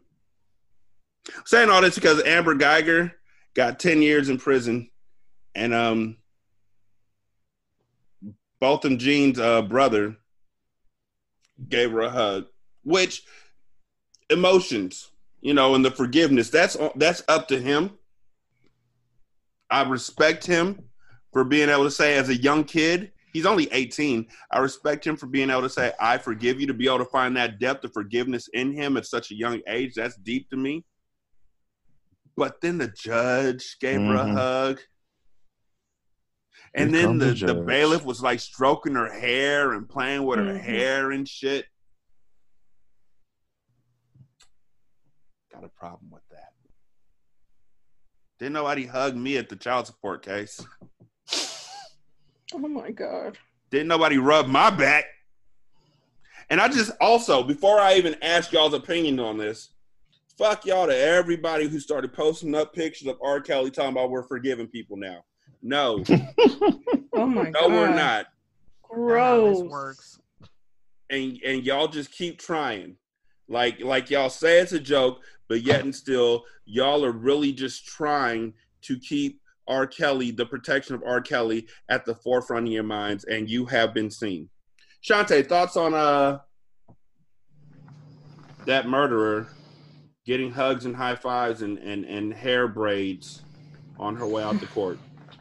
You know, I think if these people want to feel however they want to feel, as far like the end of like the brother, even the judge, like fine, like I can't make you feel any kind of way. I think the problem comes when people try to use those individual instances of forgiveness for a white person who's done something really terrible to a black person and try to apply that to everybody, try to expect that we all should be as forgiving, you know, or having a lot of emotion about these moments and really having zero emotions for the wrongdoing. You know, like they just don't, they have nothing for whenever somebody black is hurt, but let somebody black get hurt and then forgive somebody for it. Oh, that's the best thing in the world. Oh my God, it's not as bad as it really, you know, it's not as bad as people say it is. And look, we can forgive and, oh, come on. And then, you know, and it's just like, nah, that's some bullshit. Like this, the problem is the media using these instances to push forgiveness on people who may not be ready to forgive. And it's okay that they're not ready to forgive. Mm-hmm. You know, it's okay. It's okay that these people are angry. That's what the problem is like you get people, you know, black people, black and brown people, people of color have a right to be upset at the way that they've been treated, continue to be treated in this country. But other people act like that anger isn't justified, and they look for instances to try to temper that anger, to try to say that that anger, you know, to downplay that anger, to say, oh, it's not so bad, instead of acknowledging that this is an instance where it's okay that these people forgave, and we need to make sure that the shit that they're having to forgive doesn't happen anymore. Stephanie? Okay, so two things. The first thing is, I will say that judge that hugged Amber Geiger, I literally kept calling her Amanda. She hugged Allison Jean too, so she hugged both of them. Also, when it comes to that boy hugging that murderer, I think sometimes we forget that this happened 2 years ago. This didn't just happen this year. This didn't happen 3 months ago. Botham Jean got killed 2 years ago. Mm-hmm. That is a long time ago. So that is 2 years that this family has been grieving. And they got to hear the words that a lot of black people who get killed by cops don't get to hear. That you are guilty and you are going to jail. And if they feel that they don't want to carry that around anymore, I can't say I blame them, because it's like they could hate her forever. Forgiving somebody doesn't mean that you stop hating them. It doesn't mean that you're still angry. It doesn't mean that you're not holding them accountable. It just means I am moving on, because the forgiveness isn't for them, it's for you. Because they have to move on, sadly, without the person that they care about in their family. He's not here. Her being in jail for 5 years, 10 years, 2 months is not going to bring that boy back. And that is the hard truth. And so to watch so many people use that against black people, and for so many black people to fall into that trap, is just mind-boggling to me. Because just how there are people who are saying this is a form of white supremacy for y'all to use that image, is a form of white supremacy acting like forgiveness is a white thing. and it's not. It's okay to forgive somebody. It's okay. We're not absolved, but it's also okay to say you don't forgive somebody. And if that is what this family needs to do to move on, so be it. Because I paid attention to what his mother said. Yes. She did not say anything about, I forgive her. She's like, this 10 years is for her reflection. But Dallas, y'all need to get y'all shit together. I paid attention to what she said. Because I don't know what I would do if that was my child. I don't know if I would be ready to hug somebody. But see, I wouldn't. I don't know. I feel like them. I think the father and the brother probably got cussed out on their way back to St. Lucia, but that's just my thought. But I just, my emotions for this is all over the place because I see the optics of it. I see the whole Black people aren't a monolith, but then we want a monolithic response. It can't. Is it Uchiwali? Is it one mic? Which one is it? Is Black people not a monolith? Black people not a monolith, or that we have to react how you think a Black person should react. This is a Black response. Not forgiving is a Black response. It's like I don't know what y'all. I'm sorry. This was 2 years ago. I don't know what you wanted them to do. This was 2 whole years ago. 2 years of them grieving, and them reconciling that he really isn't here. But them getting the kind of justice, because I remember where I was when I heard Trayvon Martin's verdict. And I remember sitting on my living room table crying because he never got justice. And everybody is seeing what kind of monster George Zimmerman really is. So all the people out there who don't get to hear the guilty verdicts, or not even that they're murderers of their family members, don't even see the inside of a fucking court. They don't even see that shit. It's like, I don't know what you wanted them to do. They don't represent everybody, nor should they. But him hugging them don't represent us either. Because I'm sorry, I think my mother would have punched her right in her face. But also, after like a couple of years, I don't know. I just don't. It's just terrible all around, because she could have gotten 99 years. And I'm like, I would still want her dead. I'm sorry. I'm like, no, I don't want her spending another year on this earth that she took my child from me. No, I don't want her, like, I'm sorry. Because quite frankly, she's going to have to be in general population. She's going to be spending years by herself, 23 hours in a cell, because they're going to have to sequester her ass from general population. I'd go nuts in 3 weeks if that was me. Brandon? Oh, sorry. No, I'm finished. I'm sorry. I'm getting emotional. I'm sorry. Yeah. This story has been a lot. In addition to the hug, the judge also gave Amber Geiger her personal copy of the Holy Bible, which, I mean, somebody could put some money in her books and order her a new copy of the Bible. Why are you giving this woman who murdered this man, who was convicted of such in a court of law, your personal copy of the good word? Like, that's a level of Christianity that I don't know how to respond to that, to be honest. So I don't want to insult anybody's religion or anything like that. It's just that was a whole lot for me. That as far as the brother hugging her, knowing that he's 18 makes it look like, because I think there's still hope, I guess, somewhere in his being that she could, go to jail, become a better person and everything like that. And that's how he needs to, to honor his older brother having been murdered by this woman. That is his right. But like, given like her history of like the text messages and how she tried to cover up the murder and everything like that, and that, the same, crazy alt-right racist assholes are, trying to raise money for her and everything like that.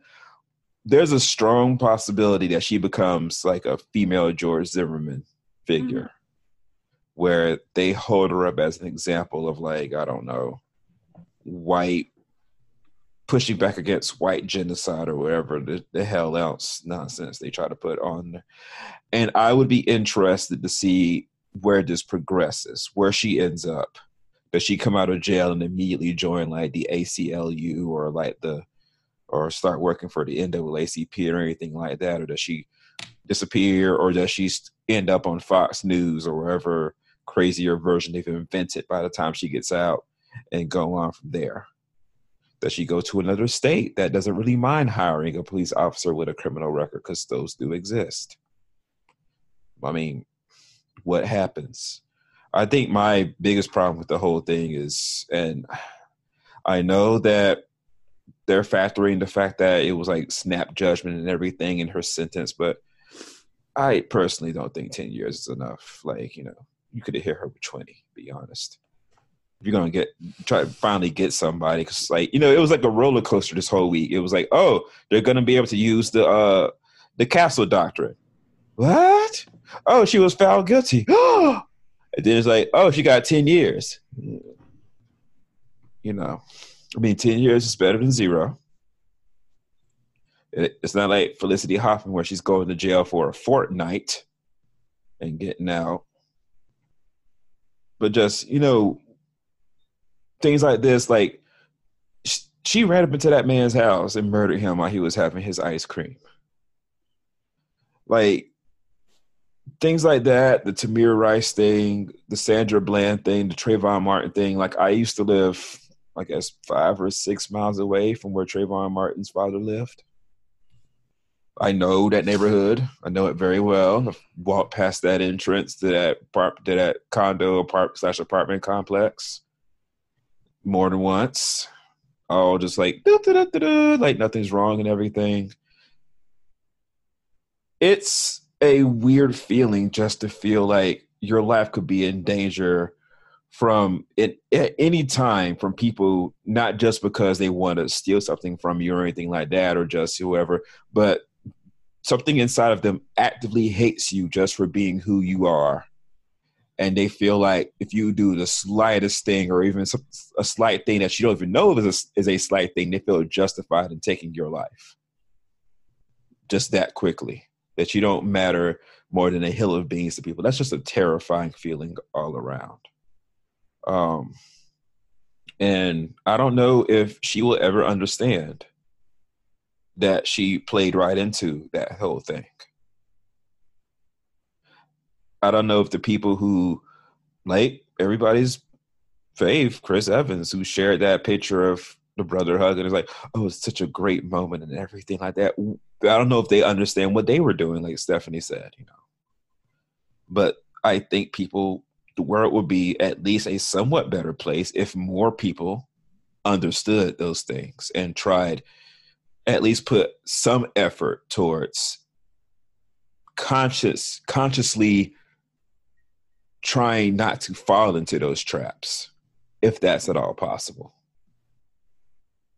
That's all I have right now. I just really, really quick want to say I have never seen somebody murder someone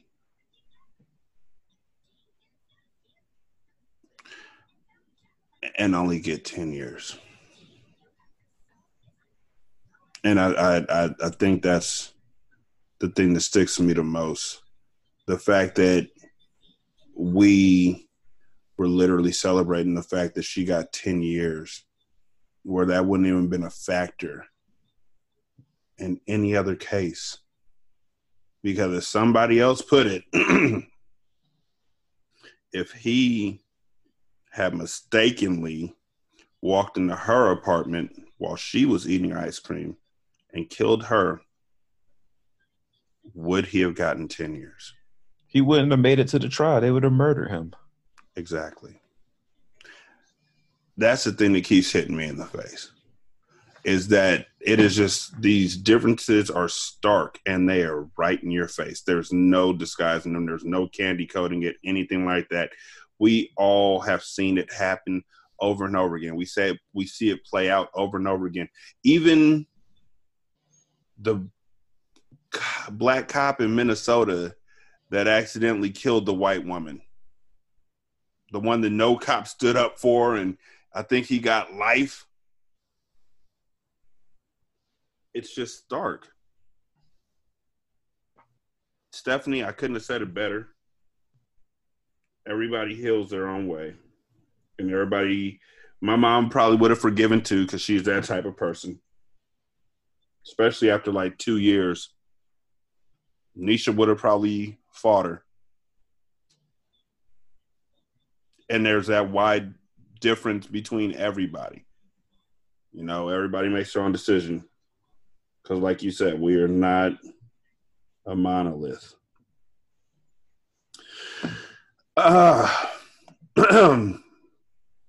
So, with that said, teachers are broke nowadays.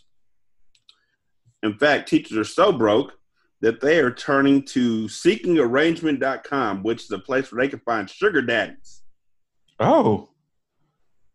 A teacher named Nola used to serve on weeknights at Red Lobster, which is the third job she took in addition to tutoring to supplement her teaching salary. But now, thanks to the sugar daddy website seekingarrangement.com, she's the one getting served. Quote, I can go on a date, I can have steak and lobster, be gone for 3 hours after my kids are already asleep, and come home with $500, she tells Lifestyle or Yahoo Lifestyle.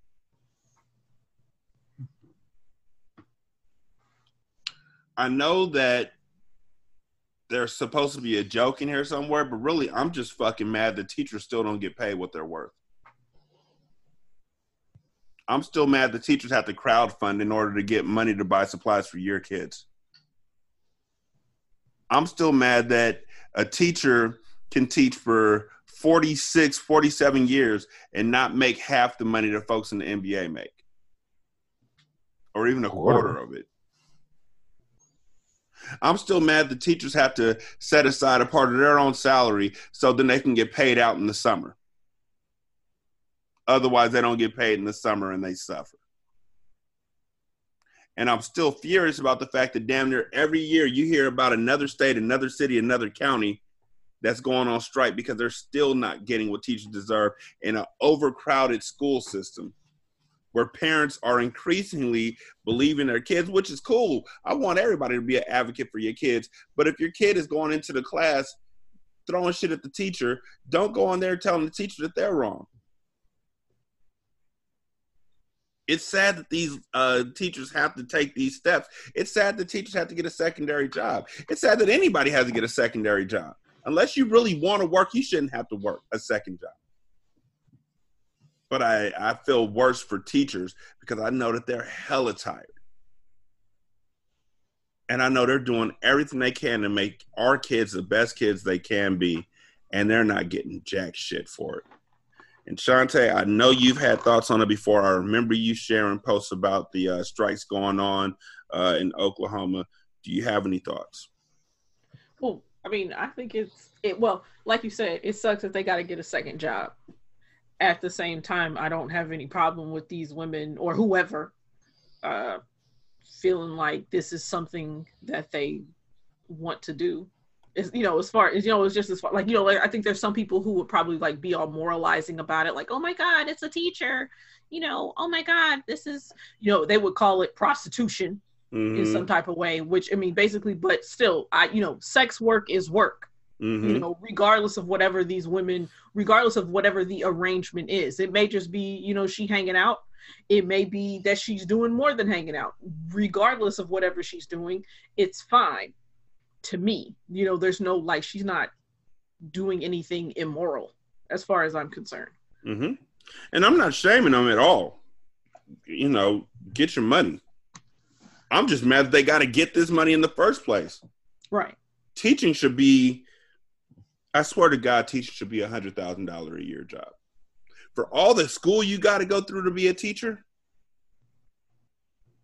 And keep going to. Right? Mm-hmm. They shouldn't get paid the same thing that I get paid. because they're doing something that's so much more important than I do. I fuck with numbers. That's it. I learned that from a teacher. Stephanie, any thoughts?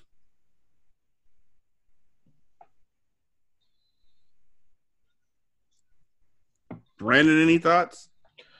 A couple. So my mother was a teacher. My first cousin is a teacher. My uncle was a teacher. Like, there's a lot of teachers in my family, so I've, seen at all levels and everything like that. And, my teaching is hard work. It's time consuming. It's not a 9 to 5. It's more like a 7 to 9, if that's like 7 a.m. to 9 p.m. job, because you got to come home and grade papers and write lesson plans and everything. Mm-hmm. And so if you consider that, they're getting paid even less. They're veering dangerously towards minimum wage when you start factoring in the extra actual hours a teacher has to work. I mean, a lot of it is due to like bad local governments, like no matter the political party, always they want to cut money out of educational budgets somehow. That's where the cuts often happen. That's how you get overcrowding and everything. Also, the strange way of how a lot of these local municipalities fund schools based upon the local zip code. They don't take the money from the entire city and spread it around evenly. It's like if you stay in a poor area, you only get so much in property taxes, and that's what is used to pay for the educational program. And if you stay in the quote unquote rich area, you get a better school because you have more property taxes, which is asinine, to be quite honest. Like, it's just, that should be spread around a lot more. I don't know if that sounds socialist or not, but that's just what I think it should be.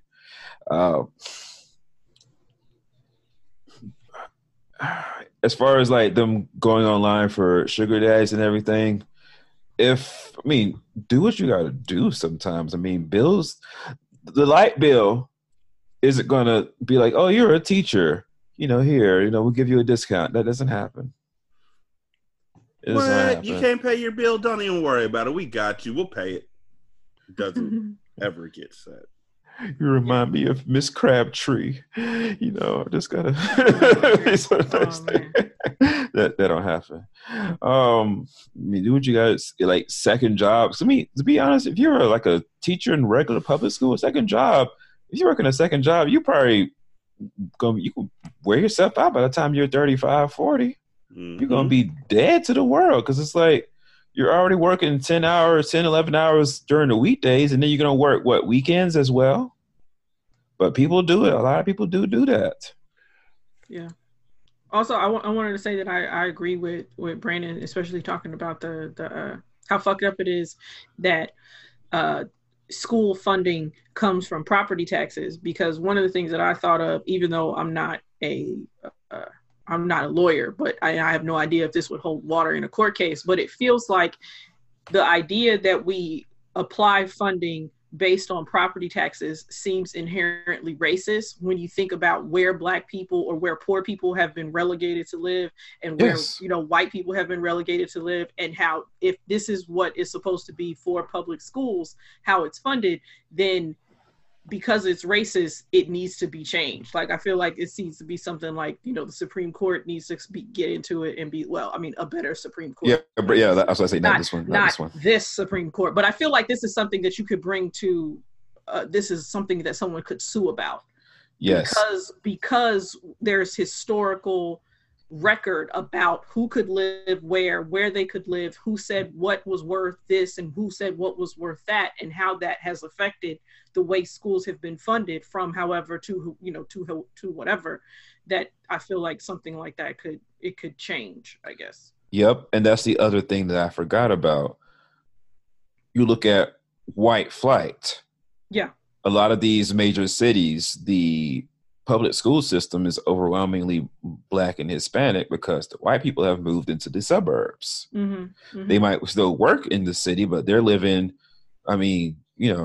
to use Atlanta as an example, they don't live in Atlanta. Well, they're moving back now because they're trying to take over, gentrified.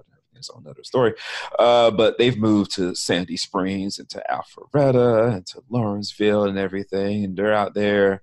And those schools have like, a teacher might have 2 kids in the damn class for all I know out there. It's nothing like, the overcrowding in like the regular Atlanta public school system.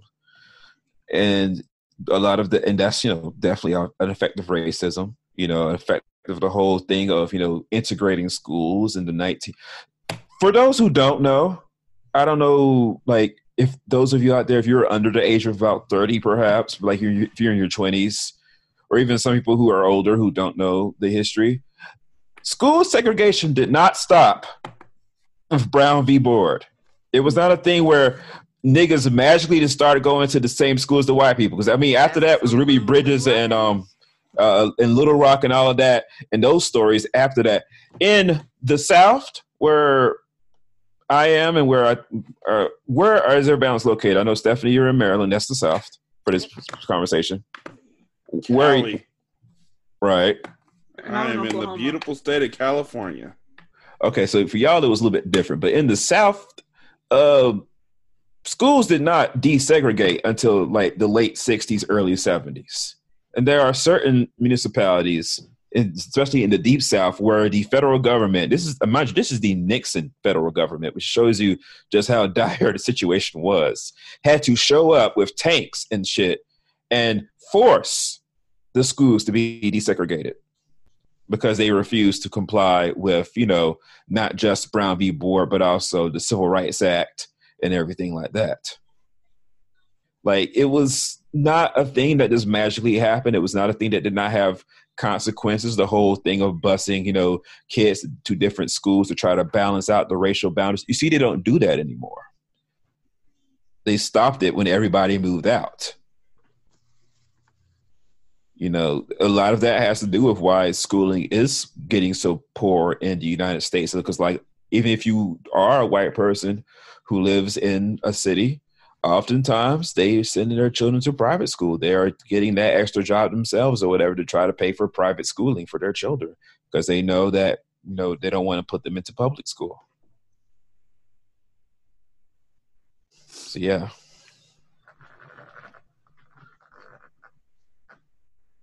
It's all that. It's all connected. Future. Oh, dear God. Nevadius? Future's alleged baby mama. Alleged. Future's alleged baby mama said he's not paying for child support nor taking care of his child. In fact, he told her to start a GoFundMe. I believe it. This dude, if he's not anything, he is consistent when it comes to how he treats the women who he has had relationships with or just had sex with, and the children that come from those relationships. He is consistent. Like, he is not the doting father, the doting rap father that like some other dudes. It's just this is not what it is. So they've done a second round of trial runs for the male birth control. It's apparently quite safe and effective. They might want to send a free sample case to Future House. Just an idea, just a thought. He wouldn't take it. He can already see in the future. Or bad.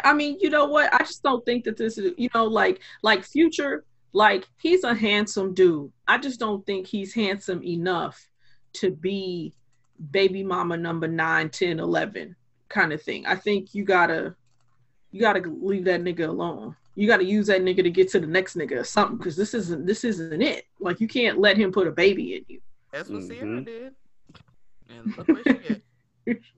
In Seattle.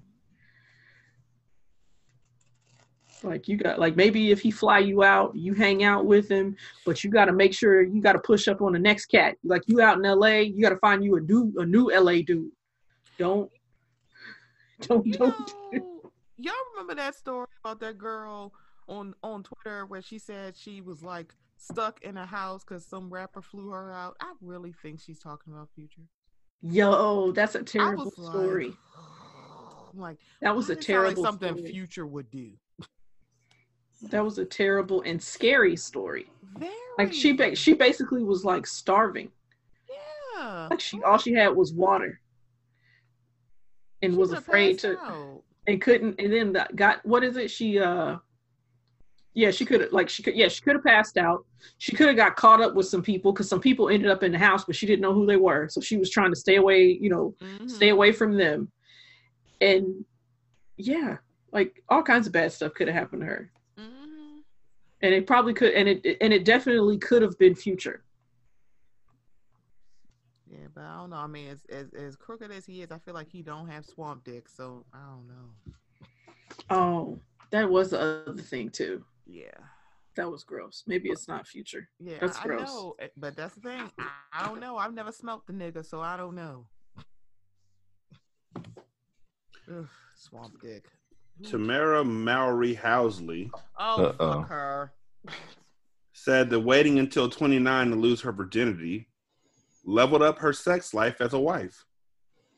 Okay, so I didn't read exactly what she said. What did she like? How did she feel like it leveled her up? Like what? Okay, hold on 1 second. I really wish she was. She said that she did this because she pledged to go celibate because due to her heavily religious background. Mm-hmm. She said that, as you all know, I've waited a really long time to have sex, but the thing is that I knew what I liked and what I wanted because I can remember reading a magazine. Oh, Jesus. See, Actually, it was Essence. Oh, my God. Oh, Jesus. And it was about, sex education, pleasing yourself and knowing what pleases you and what you like. Oh, okay. Along with leveling up her sex knowledge, Tamara says she also took the time to get her understanding about orgasms all the way together. Okay. You learn about the G-spot, obviously. Learn how to find it. Mm-hmm. Then you learn that you can have an orgasm 2 ways. One outside and then penetration. Mm-hmm. Tamara knew that before she could ask a man to give her what she wanted, she had to know exactly what that was, thus setting on her own unique journey of sexual exploration. Okay. So even though I wasn't having sex, I knew what I liked, so I was in touch with myself. So, once I got married with Adam and all that, I knew what I wanted. So basically, she was celibate, but she was masturbating. That's okay, but that's okay. Yeah. That's okay. Yeah. Okay. I think that the title of this article was misleading, and Sure. a lot of folks saw the title and just ran with it, myself included. There's nothing wrong with masturbating if you're celibate. They're not one and the same. Like, you masturbating doesn't break your celibacy. Actually, it helps to maintain the celibacy. And I'm sick of people thinking that you masturbating is a sin. I'm glad that she's heavily religious and yet she's still able to do that sort of thing if that's what she did, because churches need to stop saying that you can't have sex, but at the same time, you shouldn't be masturbating either. Erica Campbell. It's impossible. Mm-hmm. So I have a question. Yes, sir. Where is Tia and all this nonsense? Probably married and over having there sex. eating her food. She's shutting their whole tail up. She's like, oh, no, y'all ain't dragging me. Nope. I love you, sis, but I will not be out on that ledge with you. Absolutely not. Yeah. Living her best life.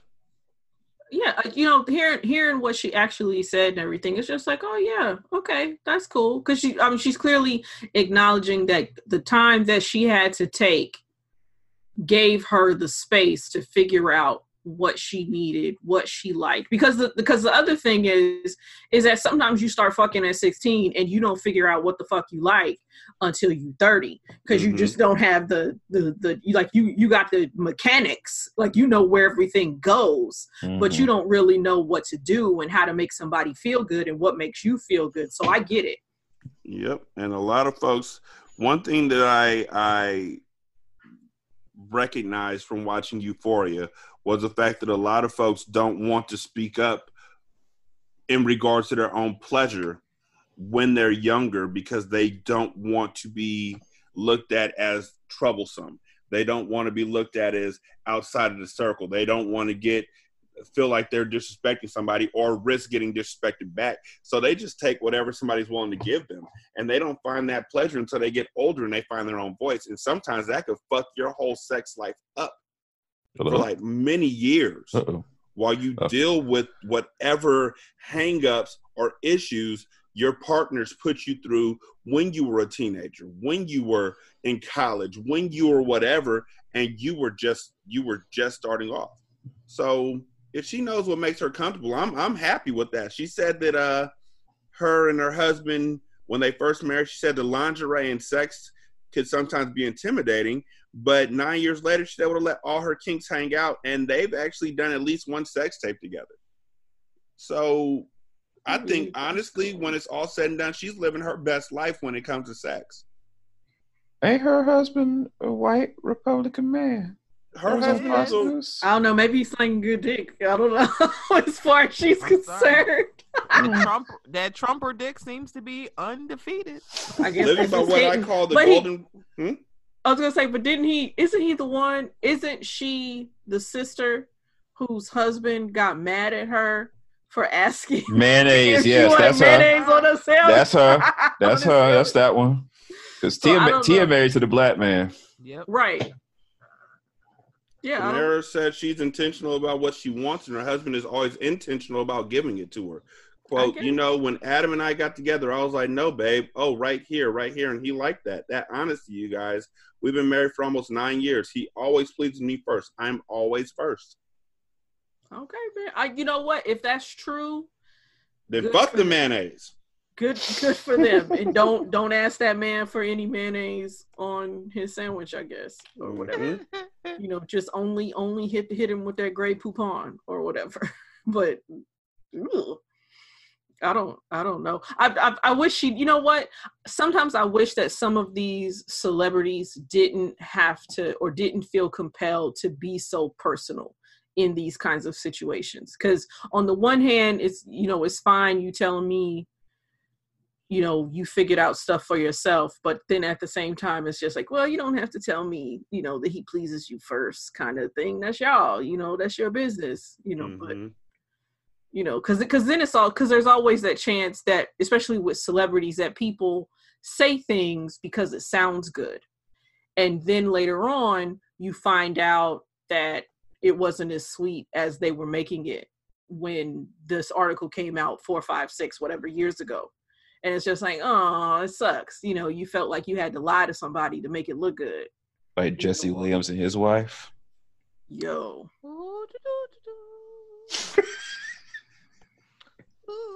The table is shaking. that nigga is bored. That nigga, he really bored. He rode that like woke, super woke, believe in black women kind of wave, and then when the rubber met the road, it was just like, I don't want to pay no money.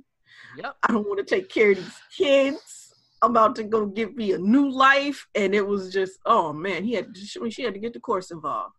He's about to tell her go get a GoFundMe. Well, get a GoFundMe then. It's because he got those light eyes. Well, stay away from them niggas with the light eyes. Don't get caught up, nigga. Nah, it's not really light eyes, but they, you don't get caught up. Watch yourself. Man, light eyes are a thing, and they do trap people all the time. A Russian man has filed a lawsuit against Apple for moral harm, claiming that an iPhone app turned him gay. Was it the Grindr app? The Moscow Times reports that a man identified in court papers as D. Razmulov said he became, quote, mired in same-sex relationships this summer after receiving 69 gay coins on a cryptocurrency payment app he downloaded onto his phone in 2017. Was he selling his pussy? What is going on here? What are gay? How do you get gay coins? Gay coins? And how do you spend them? The unknown sender at the gay store. What? The unknown sender reportedly included an English language message that Razmulov interpreted as, quote, don't judge without trying. So he didn't even know English. He just guessed that's what it said. I thought, indeed, how can I judge something without trying it? And decided to try same-sex relationships. Just one look. What? That's all it took. Just one look. And I knew Somebody just send you some quote unquote gay coins, and you offer up your pussy. Is that how this works? I can say after the passage of 2 months that I'm mired in an intimacy with a member of my own sex and I can't get out. His complaint continues. This don't sound like a complaint. I wish I knew how to quit you. I have a steady boyfriend. Mountain hell is going on. I have a steady boyfriend, and I don't know how to explain it to my parents. After receiving the aforementioned message, my life has changed for the worse and will never be normal again, he continued. Razmaloff accused Apple of manipulatively moving me towards homosexuality. I have a boyfriend. What you mean? Which caused him moral suffering and harm to mental health. His lawyer says the case is serious, telling the news that her client was scared and that he suffered. His lawyer said that Apple has a responsibility for their program despite the alleged exchange taking part on a third-party app. What the heck? Does his boyfriend have swamp dick? Is that the reason we're here? No, his boyfriend has a Samsung phone. So I think the problem is the boyfriend has the exact opposite of swamp dick. That dick must be legendary. Ooh, it's heavy. Heavy. You got so heavy on me. Heavy.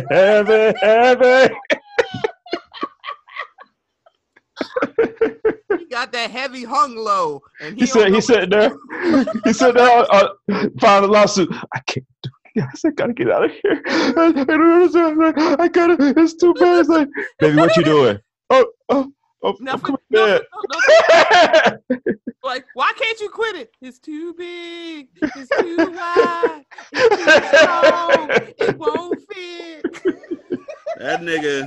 That nigga was talking to his lawyer in the dark like the Blair Witch Project. I'm so scared. With that tear coming down. FaceTiming the shit out of his lawyer. Eyes wide as saucers. With his boyfriend's dick coming in left the frame and shit.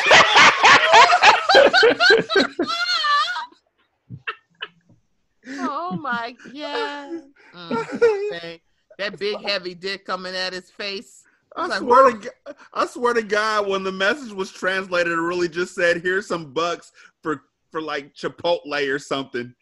I will get one free." And he just translated it to "live your best gay life." It was like, okay. This has to be the most elaborate story anybody has ever made up to try to explain to their homophobic society and or parents about why they're gay. This is the best episode of How I Met Your Mother ever.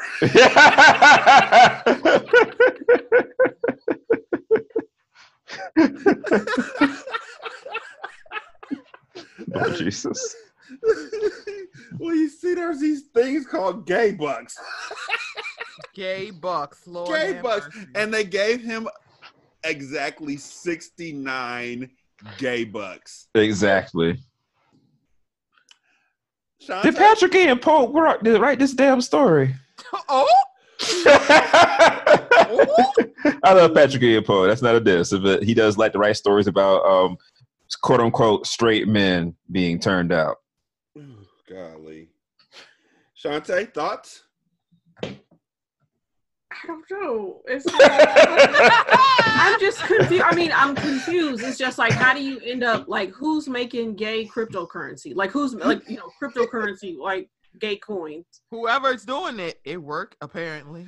And then it's also, it's kind of sad that this person, has been in a relationship with, somebody, with someone of the same sex and feels so bad about it.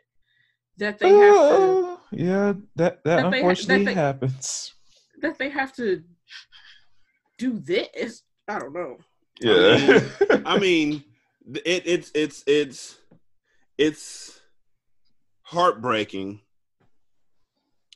that not only is he so ashamed of his truth that he has to tell this story and then ramp it up to the point where he's like, you know what? Fuck it. I'm going to sue Apple for approximately $15,000. I mean, mind you, Apple could sneeze that amount of money. Just but they're not gonna, because it was a third-party app. Like, seriously, you don't think these things... My mom used to stop me mid-lie and say, you don't think these out, do you? I'm just... Go ahead and continue. Go ahead. And when she said something like that, I knew I fucked up. At the point where she was stopped, there were certain moments where I knew that it was best for me to... You got to know when to hold them and know when to fold them. And the best folding moment was when she would call one of her siblings into the room to hear me explain why I did what I did. Stop, Rashani. Tracy, come in here. Go ahead. Keep going. I should have stopped right there, but I kept going, and I talked myself into a hole and a whooping. I taught myself into a whole whooping.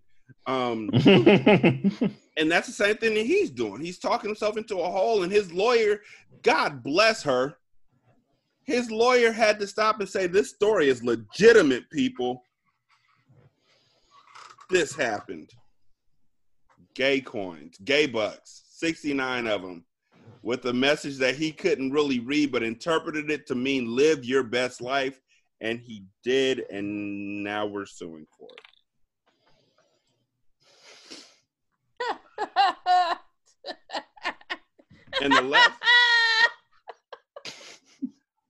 David Fincher presents. The last story I wish was a joke, but it's really not. Men are going monk.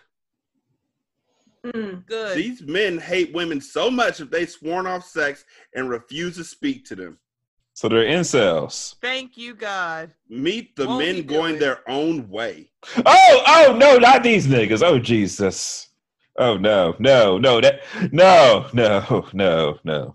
No, they could stay right on over there with their limp ass sticks and dry ass personalities. No, stay the fuck over there and leave us alone. At this juncture, at least 60,000 men are opting out of relationships with women, even giving up, quote, dangerous and addictive sex and going monk to avoid contact with them. Them 3 pump chumps, shut up.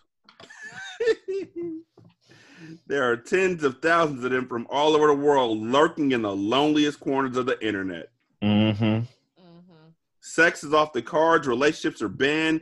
Marriage is the ultimate no-no. And if you reach the top of the MGTOW hierarchy, MGTOW. By the way, MGTOW stands for men going their own way.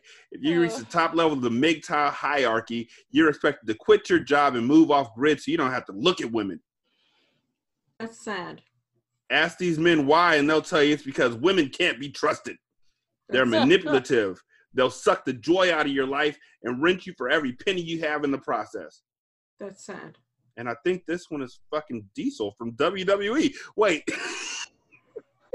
I didn't mean that. I'm sorry.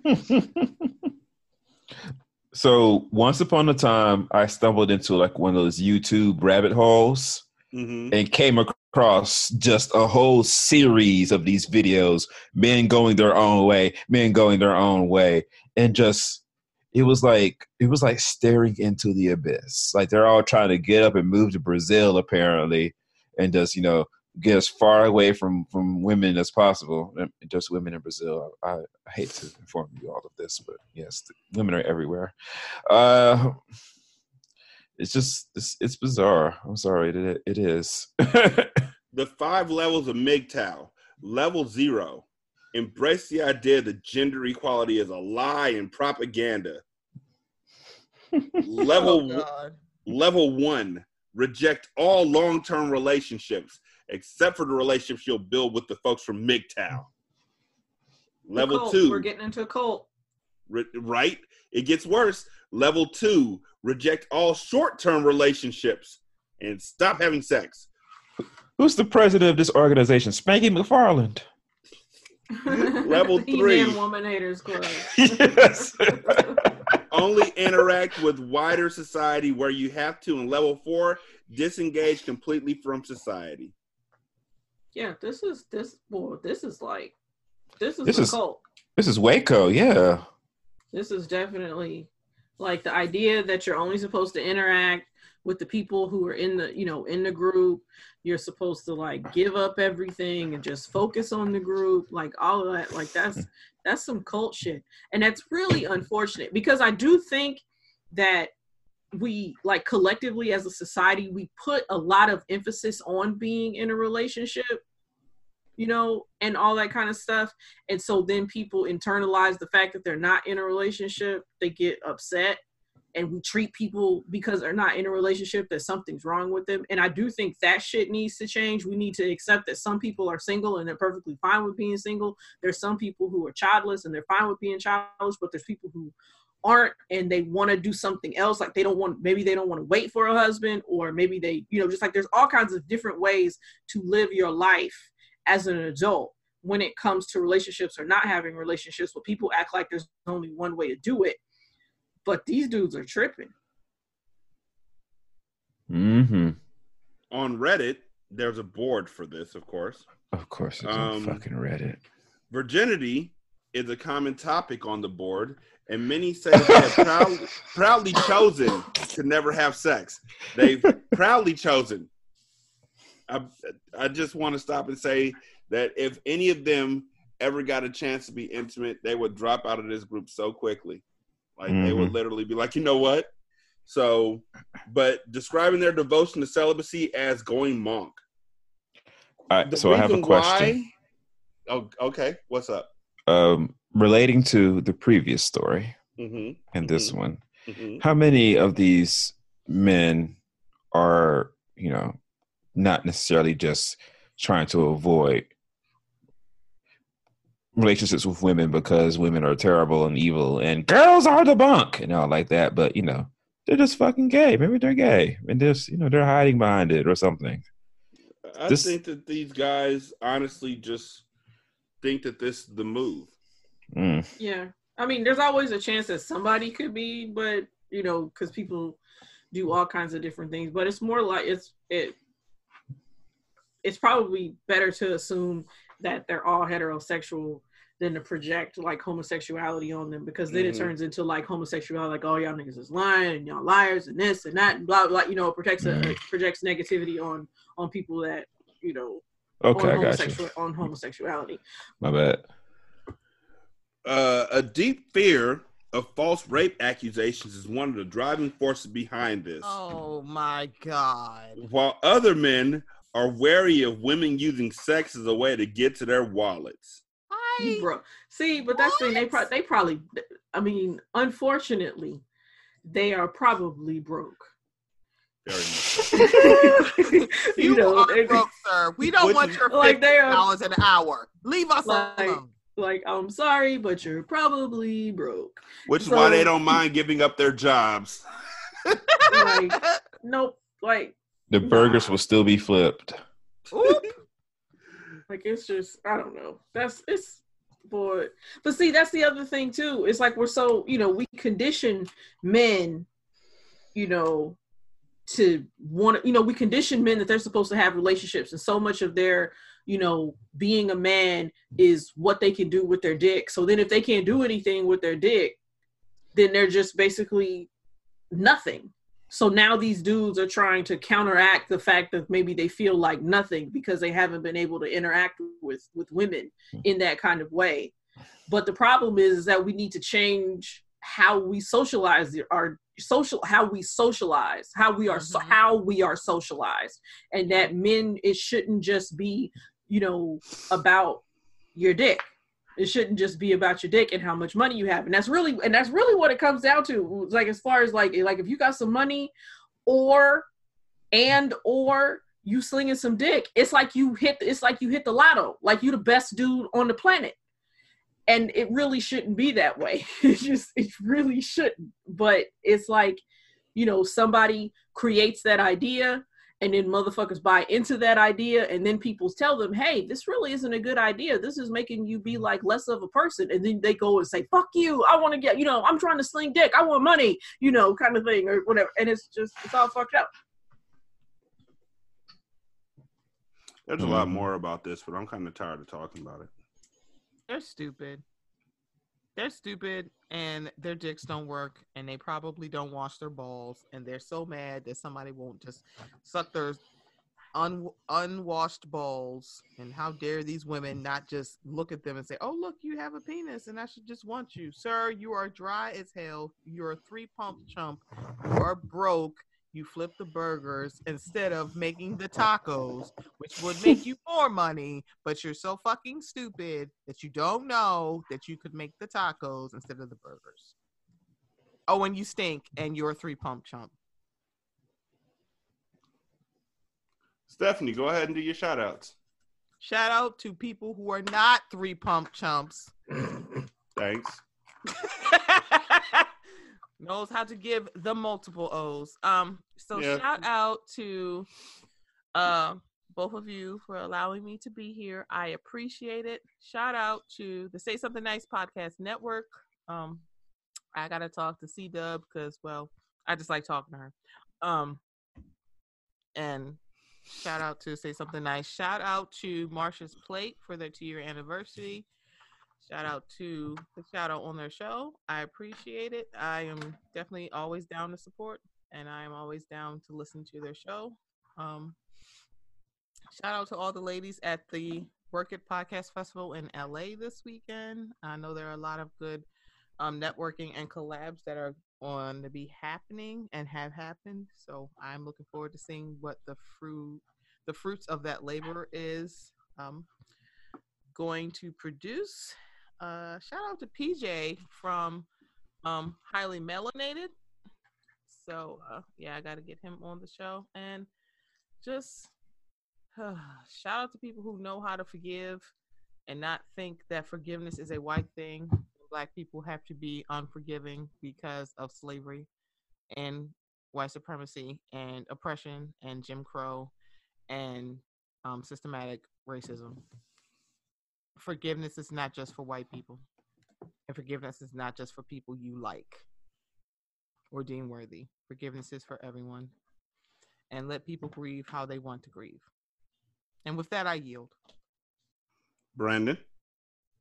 All right, so shout out to y'all for letting me come on as a guest, and shout out to Stephanie for everything that she does for us. We really appreciate it.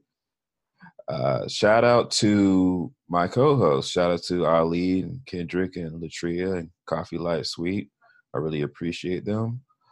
Shout out to everybody who wakes up in the morning, still manages to find a way to smile as terrible as the world is and has gotten. Shout out to the lawyers, assistants, and house pages who are currently right now making everyone's dreams come true.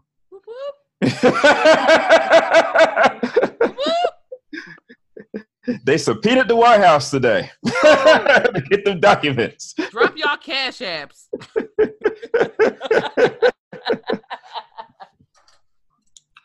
And just shout out to everybody who's actually dedicated to helping to try to make this world a better place, because it really does need it in so many facets, so many ways, and so many venues.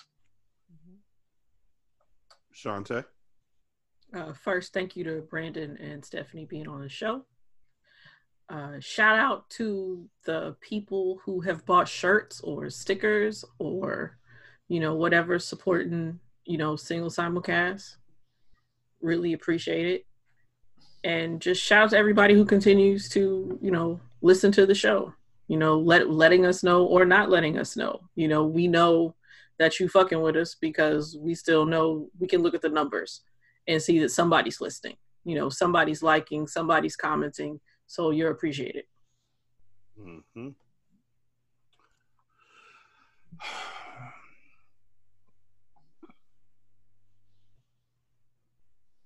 I had something to say. between that sigh and me saying I had something to say, I lost it. So that means it wasn't that important. But I do want to point out right now, stop blaming mental health issues for everything, and yet stop blaming mental health issues for everything. The way that I mean that is that if you have somebody who shoots up a school, you can't blame mental health. You should not be blaming mental health for that. If you are a motherfucking asshole, you cannot blame mental health for that. Stop blaming mental health for everything. We can't use it as a coverall on either side. And both sides are guilty of using it to fit their own needs and to coat their own stories or to back up their own claims. And it's not fair to people who are just in the middle suffering quietly. The folks who are literally out there just trying to live the life that they can live when they have sunshine in front of them. They are not wanting to hear about how it's their fault that these things are happening, or they don't want to deal with you because you might lash out at them like this person who did it. Yeah, everybody lashes out. But just because you have mental health issues, that does not obstruct you from the words, I'm sorry. It doesn't block you from recognizing what you did and taking steps to resolve it. And if it does block you from that, then I apologize for saying that it doesn't block you from it. I hope that at some point you do get an opportunity to have the clarity to be like, you know what, I fucked up in this aspect. I did this, and I apologize for this. I just really hope that everybody knows that with this impeachment, Mike Pence is coming. I'm not saying that like don't impeach this motherfucker. It's gonna happen.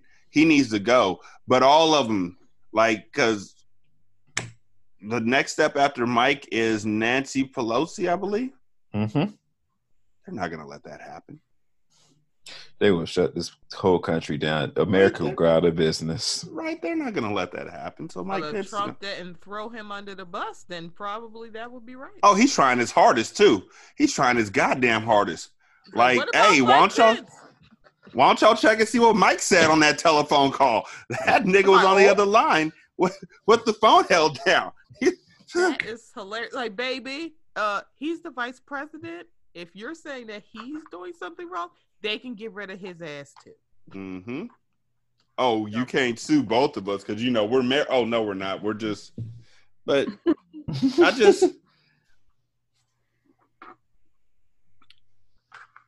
I don't know exactly what we are looking for as an end goal besides getting Trump out of office. Some people told me that it's not likely he'll get out, but at least you have the embarrassment of the trial to hopefully affect the election. But Watergate, if I recall properly, started before the 1972 election was over. Yep. And Nixon still won. Mm-hmm. Yep. So, because white folks don't care. But that's why the I would think that the Democrats, it's not that, well, they need to use it to energize their base to be like, look, we out here doing what we supposed to do. Now, granted, I think the shit is kind of too late. I don't know if that shit is really going to pop the way they want it to pop, but it's like if the Democrats can use it and if you can appeal to people in a way, like if the people who are running against whoever's up for different seats and stuff and say, well, look, you care about, you know, you're a moral person. You say you're a moral person. Are you really a moral person? Or are you going to let this shit ride and you're going to vote for this person who's clearly a liar, who sees lies in front of their face and say that the shit ain't a lie? But I don't even know if that shit's going to work either. I mean, that shit might work with maybe somebody who's not like a diehard Trump supporter, which I feel like that's who they want anyway. I think that's who they're going for, but I think it would be better to try to energize your base, to energize the people and say like, look, we out here, we're fighting for you. We don't want these motherfuckers to be in here because they're a problem. But even that, I think it's too little, too late. Especially with Nancy Pelosi for so long being like, no, we're not going to impeach, and then it basically was like she couldn't not say that they're not going to impeach. It was just basically like, oh, we're not going to impeach, and then it's just like, well, I guess we're going to go ahead and we're going to see. You know, she had to come back and backtrack. We're gonna try this out right here real quick. We're gonna do that. This single simulcast episode 350. Again, thank y'all so much for checking us out. We greatly appreciate it. Sharing the show, things of that nature. Yeah, I think that's about it. Y'all be good. We're out. Peace. This is Single Simulcast. Don't know by now that you slip.